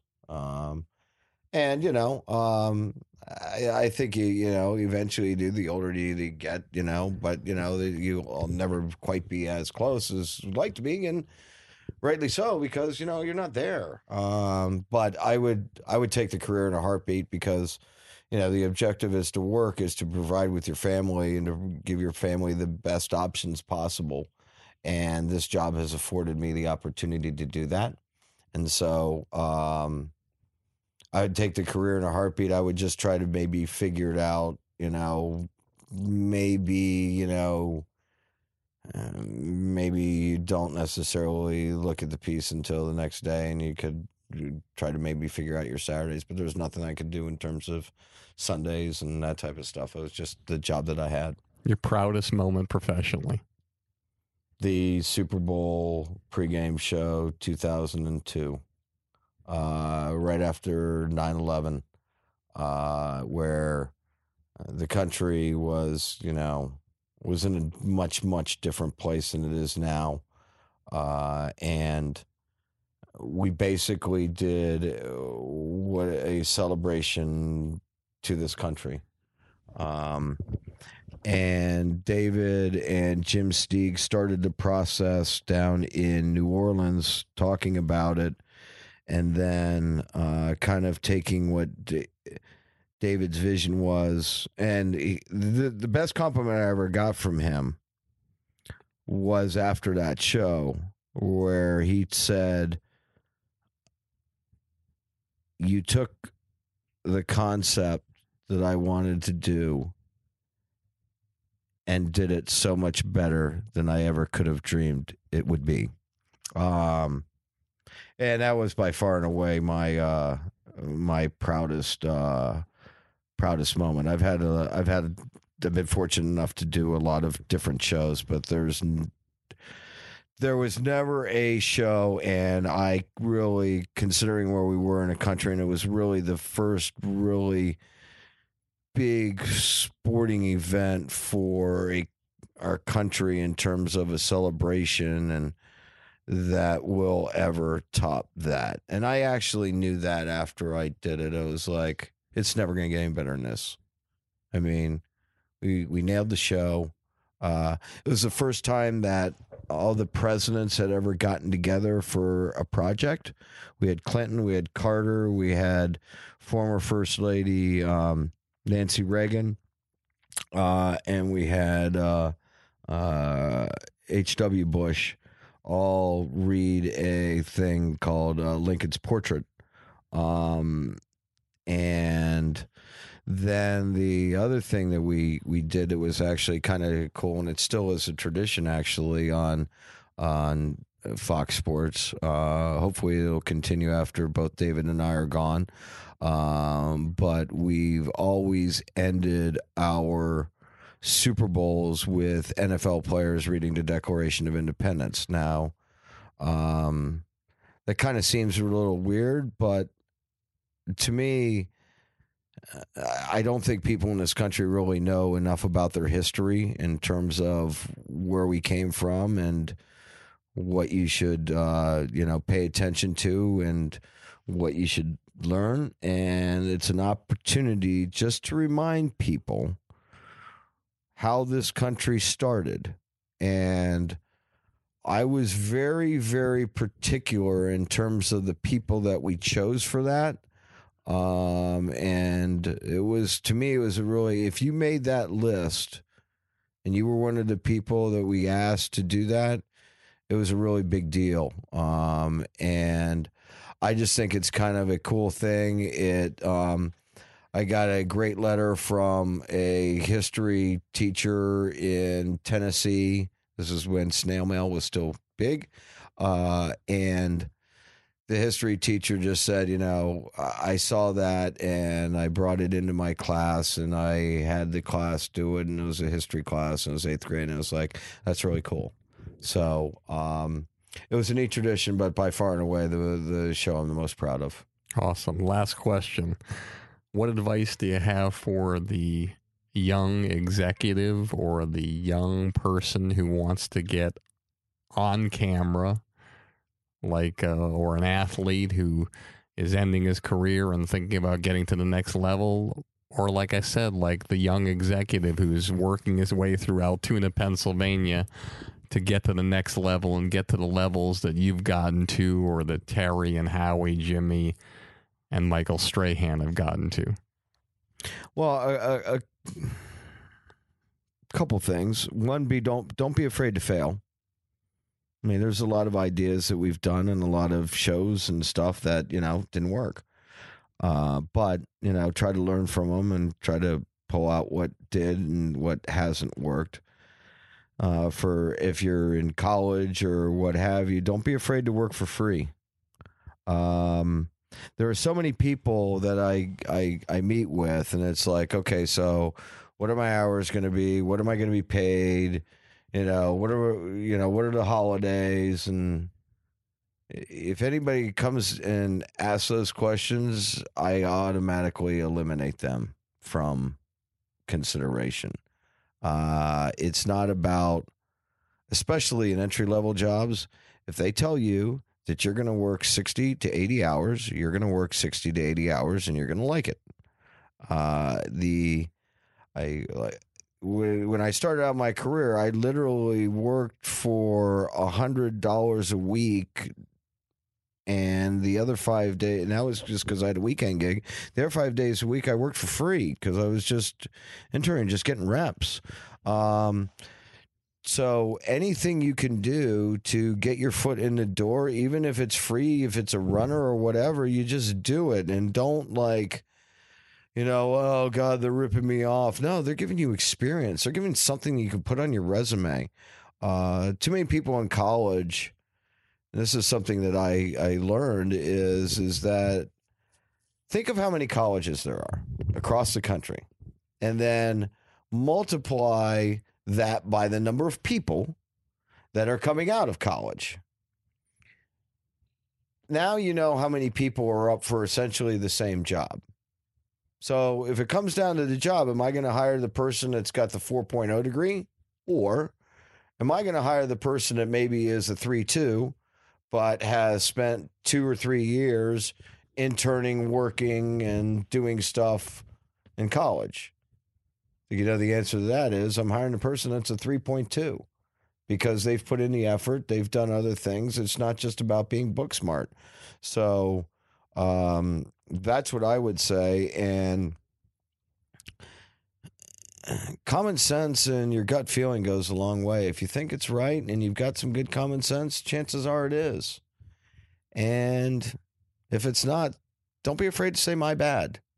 Don't be afraid to say that was my fault. Don't be afraid to give other people credit too, especially if you're an executive. The one thing that you want to get people to work, one of the most proudest things I was in terms of the show is nobody ever left the show to do a job that was parallel. And like somebody didn't go to be an AP to go be an AP on another show. They left to go, I'm going to be a vice president. Or I'm going to be this. Okay. Because and a big part of it is that they knew if they did something well, I wasn't going to be a person who said, well, that was me. It's like, that was Jennifer Pransky. That was Bill Richards. That was whoever. And it doesn't make you weak. It actually makes you strong. And what it also does is that those people will go through that door for you. If they know that if they know that they've done a good job and they know they're going to get the credit, they will do whatever they can for you. If they know you're going to take the credit, they ain't giving 110%. They're giving 70%. They're doing their job, and they will go to try to find another job as soon as they can. So don't be afraid to give other people credit. I'm in this position because I work with a lot of great people. I've worked with, some of the best or whatever, and I've been very fortunate to do that. Nobody, not even Rupert Murdoch, makes it because of their just by themselves. Nobody does. There are a lot of people in this business, especially in Hollywood, who would probably want to disagree with that statement. But in fact, it's true. And what you want to try to do is try to find the best and the brightest and hire them. That's what you want to do. Awesome. Scott Ackerson, you stepped it up. You took it to the next level. And did I bring my A game? You brought your A game. Yeah. And this is a podcast that other people who do this will have to compare themselves to. Yeah. And this is your first podcast. First and probably last. I don't do podcasts. This is the longest interview I've ever done in my life by far and away. Well, I don't like to. There's a reason why I'm behind the camera. As you can see, I've got the nice chin there. You're a very handsome man, and because of you, I'm going to say I'm thankful to Ari Manis for producing this podcast and doing such a great job and sitting here for 17 hours. Yes. And because you told me I need to give credit more, and I'm going to do that. There you go. And so thank you so much. Right. It was an honor to have you here. It was so great. Thanks for inviting me. Oh, the audience is going to love you. So inspirational. And as always, if you like the show, tell all your friends, and if you didn't like the show, tell all your friends. This is Barry Katz with another episode of Industry Standard.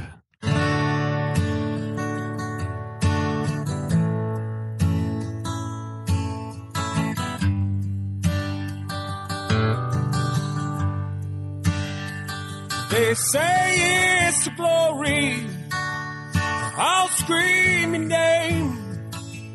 Put you on shoulders, walk you to fame.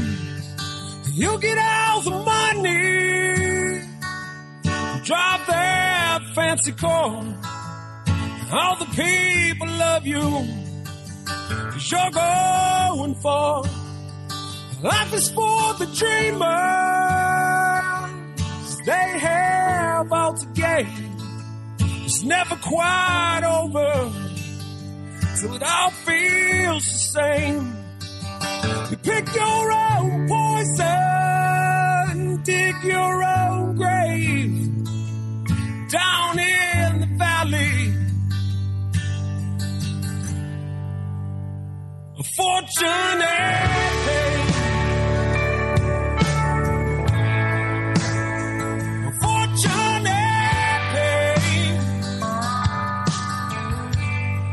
Thank you for listening to Industry Standard with Barry Katz. If you'd like more info on our schedule of new episodes, which will be available for download every Monday, or how to reach Barry through Twitter, Facebook, or email, go to barrykatz.com. Before you leave, please take a moment to subscribe to our podcast, leave a comment, and rate it, even if you think it blows. Thank you for your support, and have a great day.